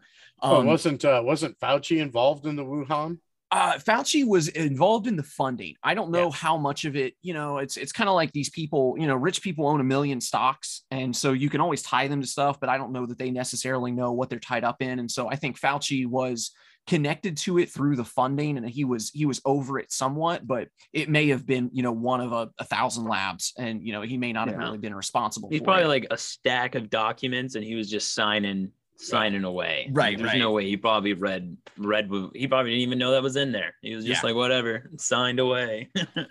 but with them, having all those violations and being declared to be so dangerous by so many scientists in the world because they weren't doing a good job at keeping those viruses in, I worry a little bit that we're going to have the next version of whatever COVID was, and that people aren't going to take it seriously. And that maybe if it is more dangerous, and that people are not, I'm not going to wear masks, I'm not going to wash my hands, I'm not going to do whatever.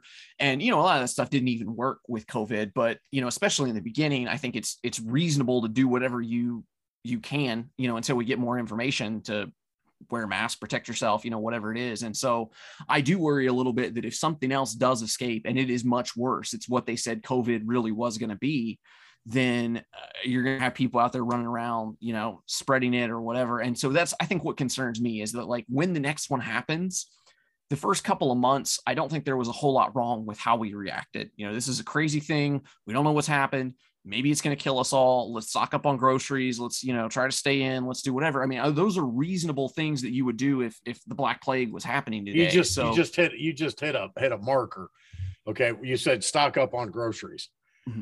How many food distribution points in the United States has burned down in the last 3 weeks? That is crazy. Yeah. Yeah. What was it? What's the number? It's like 50.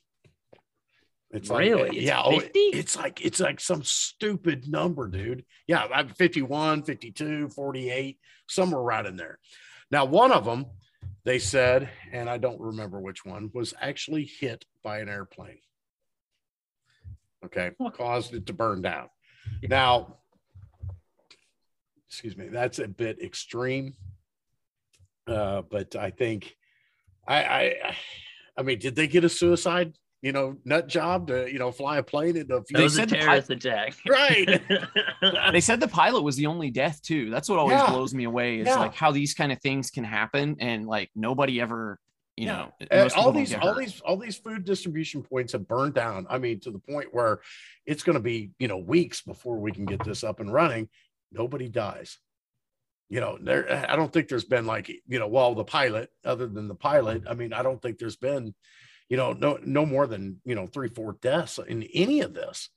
And, me and my brother were talking about this yesterday, as a matter of fact. And, the funny part about it is you don't hear about it in the media at all, So why is this happening? And, we're talking, and my conspiracy theory is that, this is CIA, NSA, FBI, Alphabet, whatever. They're going around, they're destroying these buildings, these food distribution points, because if you have people panicking over food, they're not watching what the government's doing. They're going to be more concerned about putting a loaf of bread and a pound of bologna on the table than they are worried about what the hell the government's doing with the Nazis in Ukraine, Yeah, well, I don't know. I think hungry people is going to be pissed off people, and I don't know if that'll go over very well either. If you got people, and I'm not talking about like in our area. I mean, we're pretty rural, right? But if you get into your urban settings, people are not going to be worried about what the hell the government's doing. They're not going to be worried about, why can't my government take care of me? They're going to be worried about what's he got. They're going to be fighting each other. And people fighting each other are easier controlled. I mean, point blank and simple. You keep everybody at each other's throat. You don't have to worry about, them uniting and coming after you. I mean, it happened to England, with the Scottish clans back in, whatever, AD.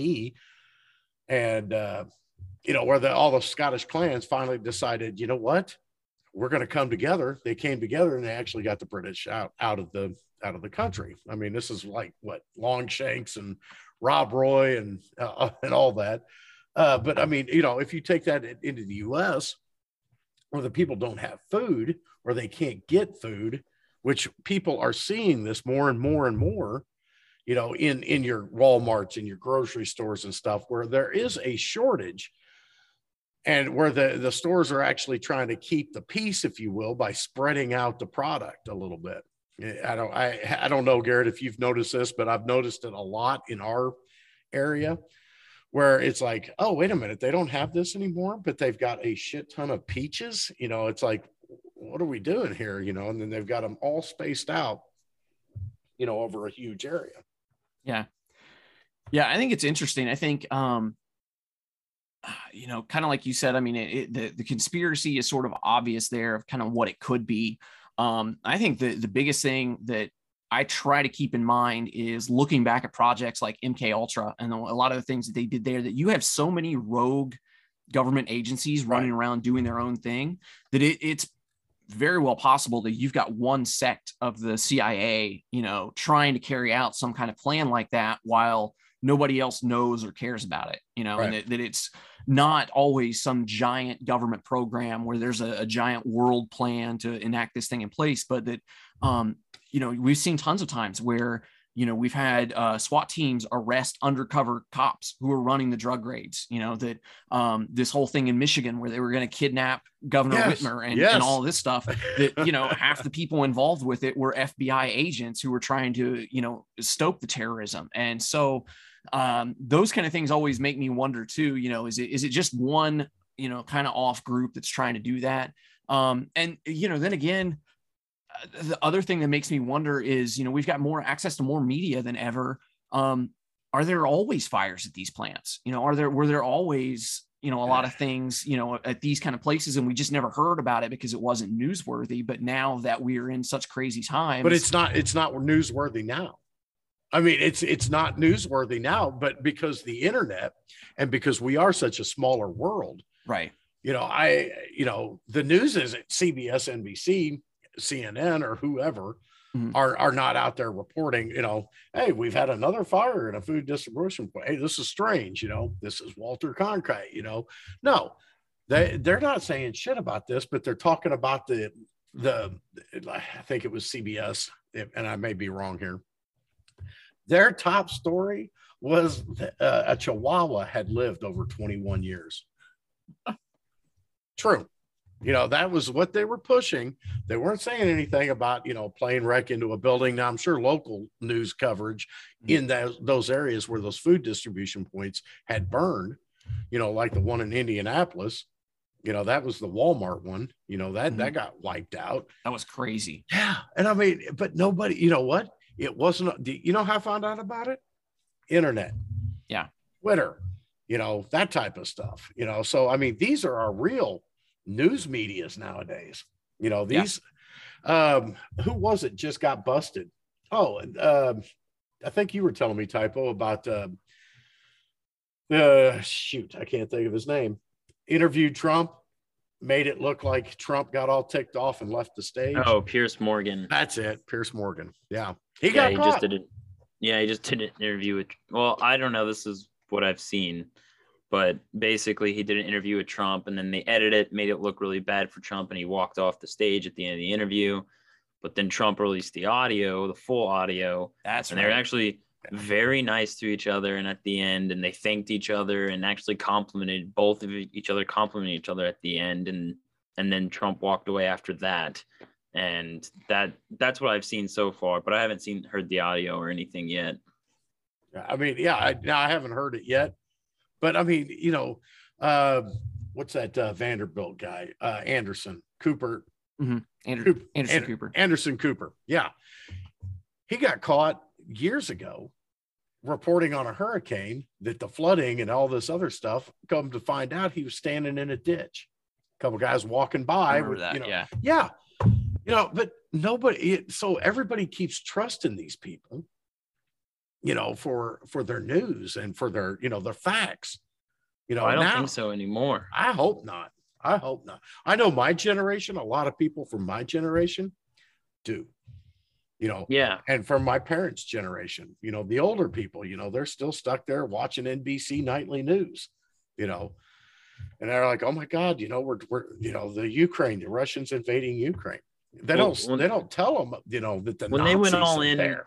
They went all in on this Trump thing, and it was very clear they had an agenda against like Donald Trump. It just became more clear than ever that there was clearly they had an agenda, that they were trying to, everything was negative about Trump. I don't think they ever said, the only time I see a positive story about Trump is when he was firing missiles into Syria. Like, that's the only time I remember them ever giving any sort of compliment to Donald Trump. Right. I think they finally, one of them even said, it was like, he's finally presidential now. And it was like, oh, good job now. Yeah. But so it just became so obvious, and then like story after story where it just becomes very politically driven story, and then there's clearly two different perspectives. That if you watch the mainstream media, you got one, and then if you looked at the internet, basically you got a different perspective. And their ratings are in the trash. I mean, CNN Plus, they just launched that like at the end of March, and it's already shut down. They're already shutting it down. This is like 3 weeks in. This is like they hype this up as like their big thing. This is the next generation of CNN or whatever. Like, this was going to be, I mean, that they had to get into the internet. That's where everyone's going, and it failed. They completely failed. So I don't think these institutions, like, I don't think they're going to last as much longer than people think. And I don't think those institutions really will be around anymore. And eventually, I mean, maybe they'll be like, you know, still like a news articles or something like that. I'm not saying, but like the actual network and stuff and like on TV, I don't think that's going to last much longer, honestly. Yeah, I think you're completely right. And, you know, and CNN Plus, I mean, I didn't look into it, but it was probably the exact same thing as CNN, and they just put it on its own kind of channel and app.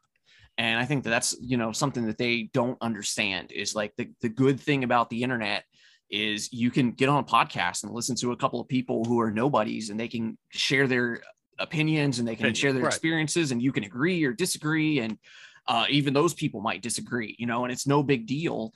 But people seem authentic. And I can't remember who it was, but somebody said that, you know, that was the thing that they got from Joe Rogan, is that it was authentic. And, you know, that there were still, you know, people talk about him being some kind of crazy right-wing psycho, but when you listen to him, you know, a lot of times he's arguing for like a universal basic income. He's arguing for like a higher welfare level and a lot of these kind of leftist type things. But the fact of the matter is he's still talking to people who have controversial opinions. He's talking to people who are willing to push back against him, instead of, you know, the man on the screen is all knowing. The man on the screen is God. He tells you what the news is and you believe it and you run with it. And they don't have that personality that a lot of smaller outlets have. And they don't have that perspective that,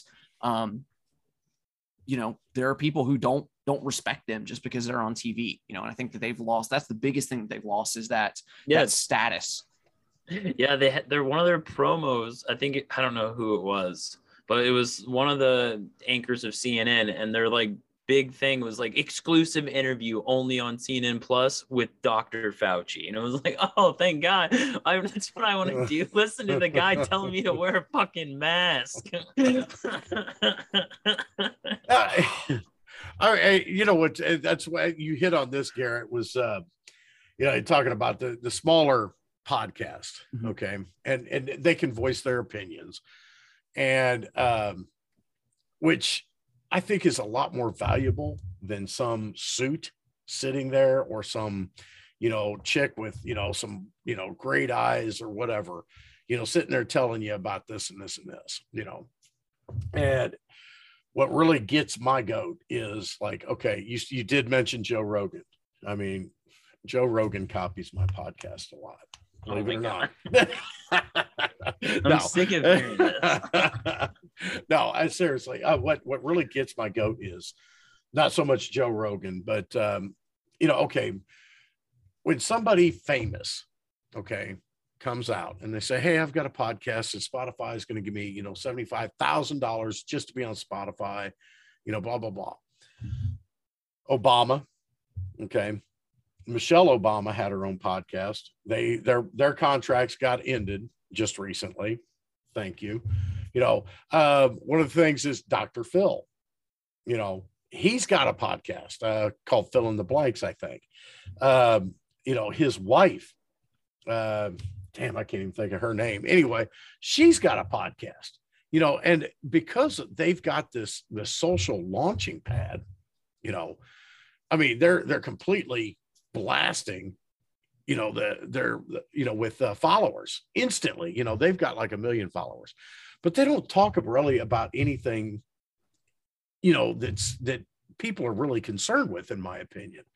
It's Barack Obama and Bruce Springsteen had a podcast. Mm-hmm. Bruce Springsteen, all he was doing was getting out of DUIs. That's all he was doing. So I kudos to all of you guys, that do a podcast and get out there and talk about your opinions and what you've learned on, say, Twitter or Instagram or, whatever. If you do travel and you go to, Ukraine, or if you do go to, Portland or something like that, and, or Canada, that one guy, I watched him for like 15 minutes, man, live. He's walking around just filming stuff and talking. But kudos to you guys. So, screw the big media, the corporate media, screw them, screw all these podcasters, that just come out and, have like millions of followers on day one. They're like The Rock coming out and saying, hey, this is my music now. I'm going to make music now. Yeah, I'm going to make music, or I'm going to do a podcast, and I'm going to give you my political views, because they have so much influence over people. I know I'm getting off on like 6 different tangents right now, but these people like what was the one? Well, I know Rock came out and was started, blasting about, his political views, and especially during the Trump era. All these celebrities came out, George Clooney and what was the other? Tom Cruise and all of them. Yeah, like all of them, dude. Like literally all of them. It's like, you're a fucking actor. Go act. And that's why one of the things I love to do for that was I would reply to those people, and maybe they don't see it, maybe somebody else sees it, whatever. But I would always reply to them and like let them know that I really appreciated like the most inane thing that they had ever acted in or they had ever done. And so you had like Rob Reiner, going on about how terrible Trump was and how we have a Nazi in the Oval Office. And I'd be like, hey, like you were really good as the dad on The New Girl. And, Alyssa Milano is like freaking out about how, Kavanaugh's a rapist and we have to stop him. And I'd be like, you played the wife on My Name is Earl for like 4 episodes. And I absolutely loved it. It was great. And I would just go back, over and over again to try to just remind those people, like, look, like people like you because you're an entertainer, you're a good actor, or you're a good singer, or maybe you're a comedian and you're funny. Like no one cares about your political views, especially when they're the exact same views that everybody else has. Like, my God, 4 years, Orange Man bad, Man bad, Trump is Hitler. Like, oh no. Like and finally, I remember it was in like 2017 or 2018, like Taylor Swift finally broke her silence and made her first ever political statement, because she had always avoided it before. And then she said like that she didn't like Trump. And it was like, oh, wow, like this is a monumental moment that like this one star thinks the same thing all the other stars like. And, it's just, it's crazy to me. I think that how entitled a lot of these people have gotten. But at the same time, I think that you're right. And like you can see even from the podcast and stuff that people are growing tired of that, especially people who, may lean more conservative or just aren't concerned with politics. I mean, there are a lot of people out there that I think we forget sometimes, like flat out don't know, and they don't care and they don't want to know. I don't follow that stuff. It's stupid. It just makes people angry. So I don't want anything to do with it. And so then when you have, your favorite musician or your favorite actress or whatever who goes out of their way to be political, I think they're hurting their brand too, I hope and so. especially, I hope so. it's just crazy to see how those people, buy into their own crap. Sarah Silverman and Michael Ian Black, like Yeah. absolutely hilarious. They were the best follows on Twitter before 2016. Absolutely hysterical people. And then suddenly everything had to turn into like, oh, neo-Nazis are running the country. Like, give it up. Who cares?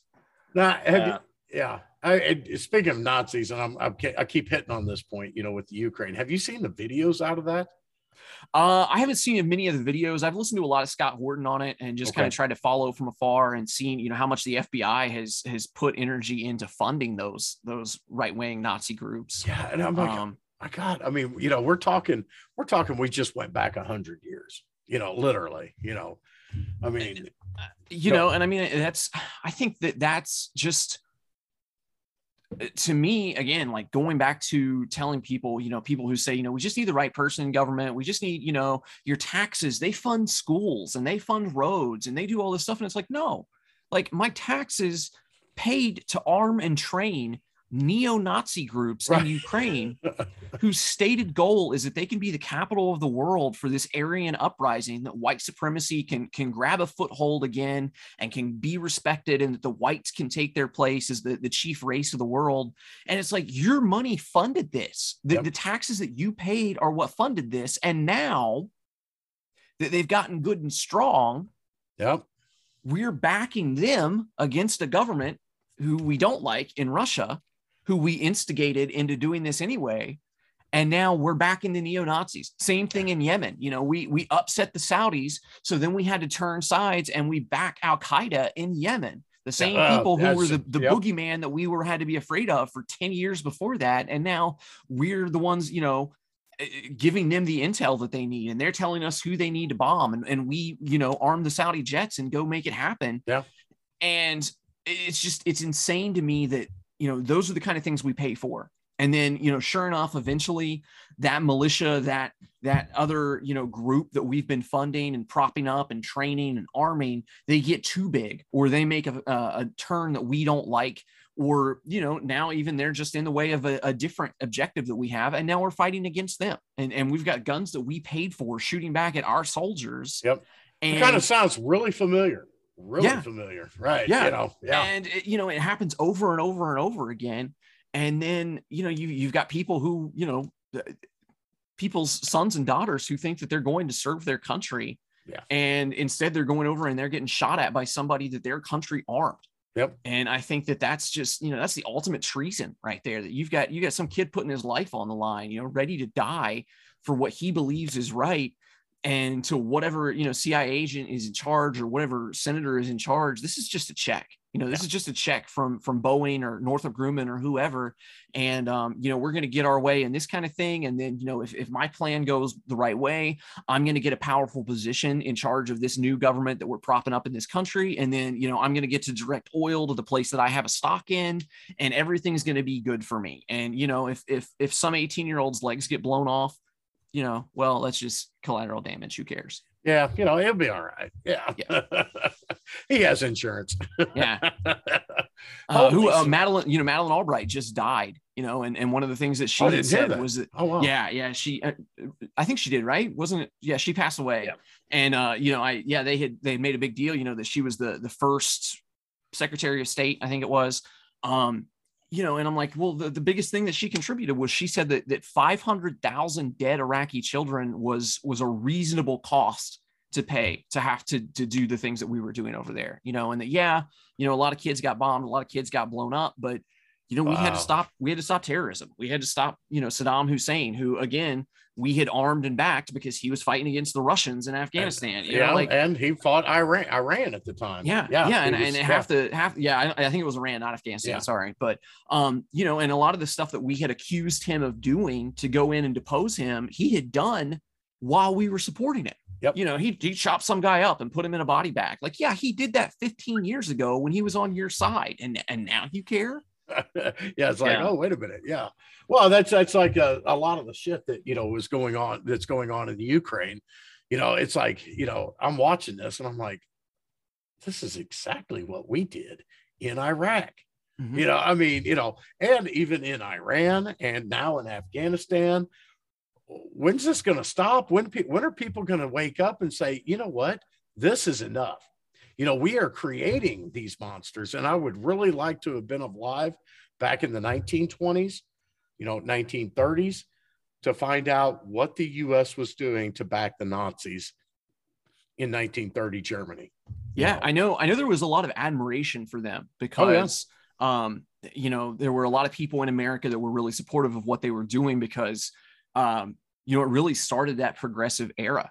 And, you know, we saw in World War I what a huge a taxing of manpower that we had to have, and the way that we had to ration our steel and ration our food to make sure that everything got to go to the troops first and, you know, go to the people second. And it was this great progressive experiment, you know, that the government took over almost all industry and they made it happen. Yeah. And there were a lot of progressives that were really upset when the war ended and things started to go kind of back to normal, because it was like, look, we had a good thing going here. Everything was centralized. Government was running everything. And I also think that that's interesting that a lot of your Republicans are the ones who are more pro military and more pro war. And it's like, look, war is the most socialist thing out there. You know, it gives government full control over entire industries. And, you know, if you think socialism's bad, then one of the main things you should oppose is war. Right. And so you had progressives who were really just chomping at the bit to get in and, you know, do more. And when they see what's going on in Nazi Germany, and they see that they're, you know, taking over a lot of the industries and that they're, you know, forcing them to work for a national goal, right, and seeing themselves as one strong people, that a lot of those are socialist ideals. And those were things that they were hoping that they could copy. right. And, you know, the term Nazi, a lot of people don't realize what Nazi actually means. I mean, it is a socialist party. Yeah. Period. National Socialist. Right. Yeah. There you go. Yeah. And, you know, so it's, you know, we look back to history, but yet we're doing it again. We are setting ourselves up again, you know, and there's going to be, I mean, and we're going, you know, and Russia, I guarantee you, Russia looks at the United States and they're like, you know what? They've got this stupid fucker Biden sitting in there. You know, they're a weak country. You know, he's not going to last very long. And his next in command is Kamala Harris. You know, what really? Let's get in Ukraine right now. Let's kick this off, you know. And I think, yeah, go ahead. It would be kind of smart after it was 6 months after Afghanistan and then Russia invades. Yeah. So I think, you know, it was pretty smart because America is pretty drained on war and don't really want to get in another one. Plus the leadership is uncertain. A lot of people don't have a lot of faith in that, even though from the media, they're chomping at the bit to get in war with Russia. I mean, right when this all happened, they were definitely asking for like a no-fly zone, which is essentially war. Mm-hmm. And they kept on calling for that. So who knows? These people might not have any bounds at all. Like, I don't know how far they're willing to go. It looks like they're willing to go as far as the American public will allow them to go, which is really scary. But I mean, they're essentially in war with Russia. I mean, we're just using Ukraine as proxies for the war right now. And if it was the other way around, and Russia was arming some group in Canada, I mean, America probably would have nuked them already. So they could definitely take what we're doing as an act of war right now. Oh, absolutely. And they've said that, you know, a lot of the Patriot missiles that we've sent over that, you know, the CIA admitted to planning a lot of those stories that they had, one of the stories that they admitted to planning. And this is like, what, 2 months into this war? I mean, we're 2 months in and they're already admitting the stuff that they had lied about to misinform the public. But they had said that, you know, sending, you know, troops in to help the Ukrainians would be considered an act of war, but the Patriot missiles wouldn't be. And even already in the news in real time, you hear the Russian diplomats and stuff saying out loud, like, no, if you're arming them, like, we consider this an act of aggression and you need to stop because this isn't your war to be in. And the CIA admitted that, you know, that their tip that the Patriot missiles wouldn't upset the Russians, that they just made that up, and that was just misinformation that they fed early on. And Scott Horton has done a lot of really good work kind of digging back into our relations with Russia and kind of how those things have happened. And one of the things he said was that The Soviet Union fell, what was that, like 91, I think. So the tail end of George H.W. Bush's term.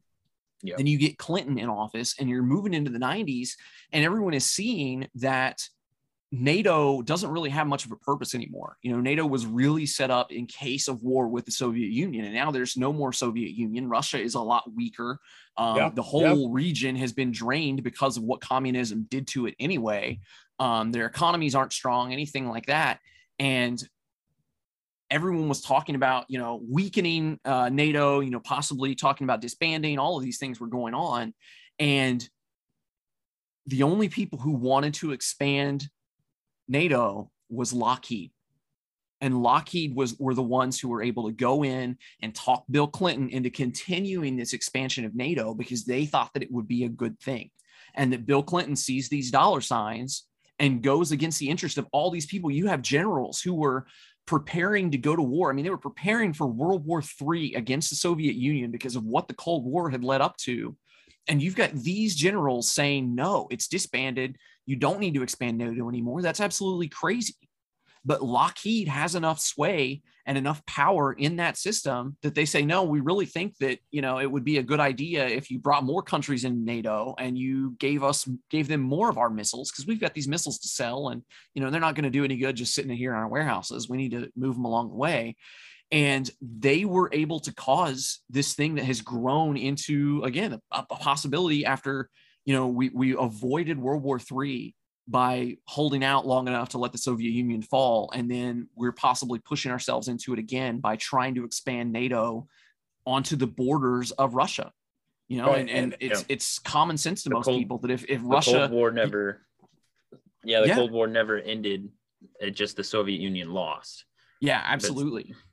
And again, you see how powerful a lot of those three-letter organizations got and how big the industrial military complex got in preparing for all that war. And we have significantly reduced the nukes that we have in our possession, and Russia did the same thing. And he actually talked about how at one point Ronald Reagan, they could have completely disarmed all of the nukes. Right. And Ronald Reagan's board wouldn't let him do it. And so he didn't.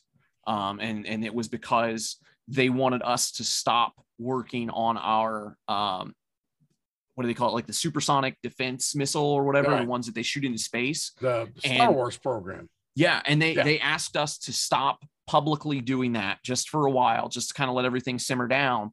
And they wouldn't do it. And they held out to keep this defensive missile program up and running. And it still doesn't work. It's never worked. So, we're 40 years ahead of time, and it's still something that we haven't even gotten any of the benefits from. And that was what could have disarmed the entire world of the nukes, and we wouldn't have to worry about this so much. But instead they had to hold out because, we can't, give up one possible card in our hand that we might be able to use against them someday, 50, 60, 100 years down the line. One of the things too, like with the Ukraine, and I'm going to touch a couple points. Garrett, you had said, talking about, the U.S. with the Ukraine and one of the things, I was just trying to look it up, who actually coined it. And it's got like 15 different people saying that they coined that phrase, that the first casualty of war is truth. Mm-hmm. So basically, a couple months into it, the CIA is already admitting, hey, yeah, we killed truth a long time ago. And, but what we got here with like, the whole Ukraine, and we got Russia going in, what's happening in North Korea? What's happening in places like Yemen and Somalia. I think we're still dropping bombs in Somalia. Yemen, I mean, we're blowing the shit out of that country. What's happening in Libya? What's going on with the human, slave trading, in Libya? Yeah. You don't hear any of this because everybody's so focused on, there's multiple different wars and stuff going on. It's like they're focusing on this one for a reason. And that's pretty odd. I mean, they can focus on so many different wars going on in the world right now. That they want to focus on when Trump was in, and I digress a bit here, but when Trump was in, North Korea was the big, oh my God, And didn't North Korea just recently launch another missile? It's been, I think, several weeks ago, but nobody really talked about it. I mean, it was a blip, and then, it's like, what the hell, man, this is insane. And, I mean, the Somalia thing, what the hell do we got in Somalia? Why are we even messing with that little, that war-torn country that, still, I mean, do you know the movie Black Hawk Down? Yes, I know that. Yeah. So the bad guy in Black Hawk Down. Mm-hmm. America armed and then supporting his son. Yep. In Somalia now. That's the bad crazy. Guy son from Black Hawk Down. It's like, what are we doing, man? It's not like, I mean, it's not like we are going so much and like helping these countries. It's like we're just feeding little fires here and there. So when we need to, we can send a shit ton of people in there, get a bunch of people killed, and then make a shit ton of money. We keep these fires burning all the time.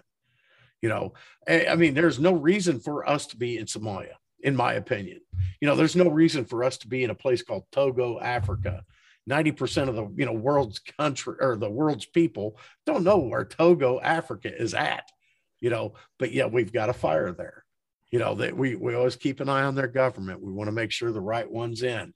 Haiti is another one. We're always worried about coups in Haiti. So I mean, it really concerns me that we are focusing so much on the Ukraine, and I mean, and for the wrong reasons. Russia initially, correct me if I'm wrong on any of this, Russia initially just wanted Ukraine to be basically neutral. Yep. They didn't want anything in there. Just leave it alone. We will leave them alone. Mm-hmm. So, well, that didn't happen. No, NATO had to step up and, hey, let's go in. We're gonna get this, so we can put our missiles here.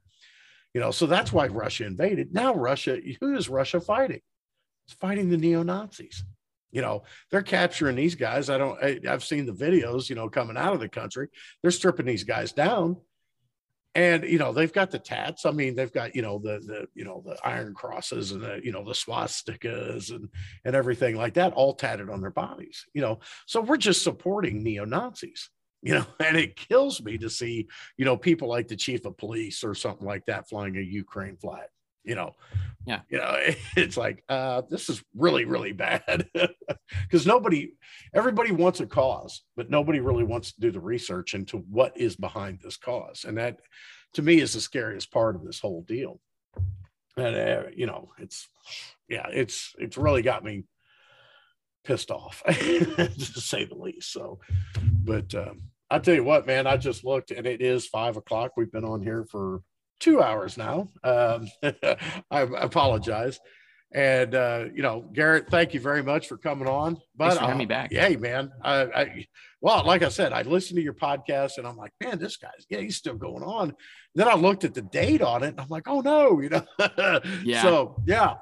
But I hope you continue. Thank you. I really appreciate it. Yeah. And so if anybody out there, the 3 people that listen to this podcast, if you guys can check out Making America Garrett Again.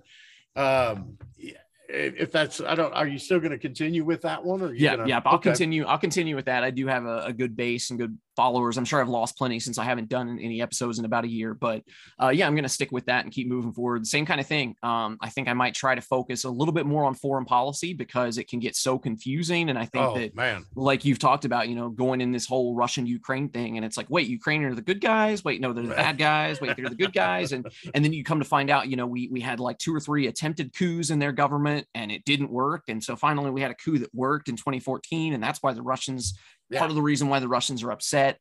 And, people don't know any of this. All they hear again, on the TV is, CNN. I heard on passing by a TV with CNN on today, that they said that, that Putin was just completely unpredictable, and that they didn't know what was going to happen. And it's like, you were putting missiles on his border. Like, what do you mean he's unpredictable? Like, he did exactly what anybody in their right mind would do. They push back. The history.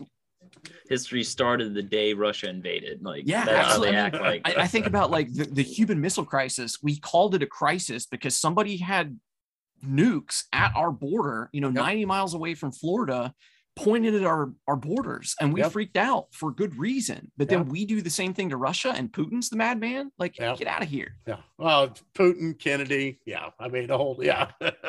Bay of Pigs. Yeah. Yeah. I appreciate that. And Typo, thank you for showing up late. But You're welcome, dude. I really wish Luke could have been on here too. And, I want to give a shout out to Carr. And check out his podcast, The Signal, right? That's what he's still doing. Yeah. The Signal, right. And him and Bird and Rollo are all on Timeline Earth. Timeline Earth. Yeah, TLE. Right. Yeah. If you're out there listening, go ahead and check them out too. So, maybe check out Biting the Bullet, but they're assholes. So, okay, the best kind of assholes. That's right. Hey, I'm going to go ahead and shut this down, and just give me a second here. I'm going to hit stop recording, and thank you, everybody. This has been Craig with the Unbeaten Path. Have a great day.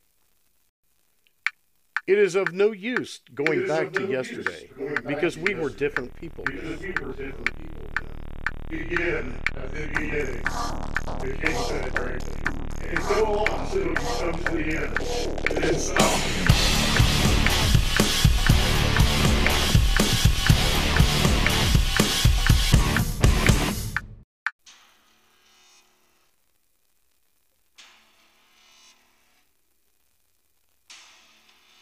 Hello, everyone. Thank you for taking a break with me. I enjoy doing these episodes for everyone to listen to. I would like to take this opportunity to speak to you about supporting my podcast through Patreon. I have multiple tiers for you to help out with making this Unbeaten Path a better podcast. Everything helps out. I will use this money to aid in the cost of doing this and to create a better sound and video quality as well as material.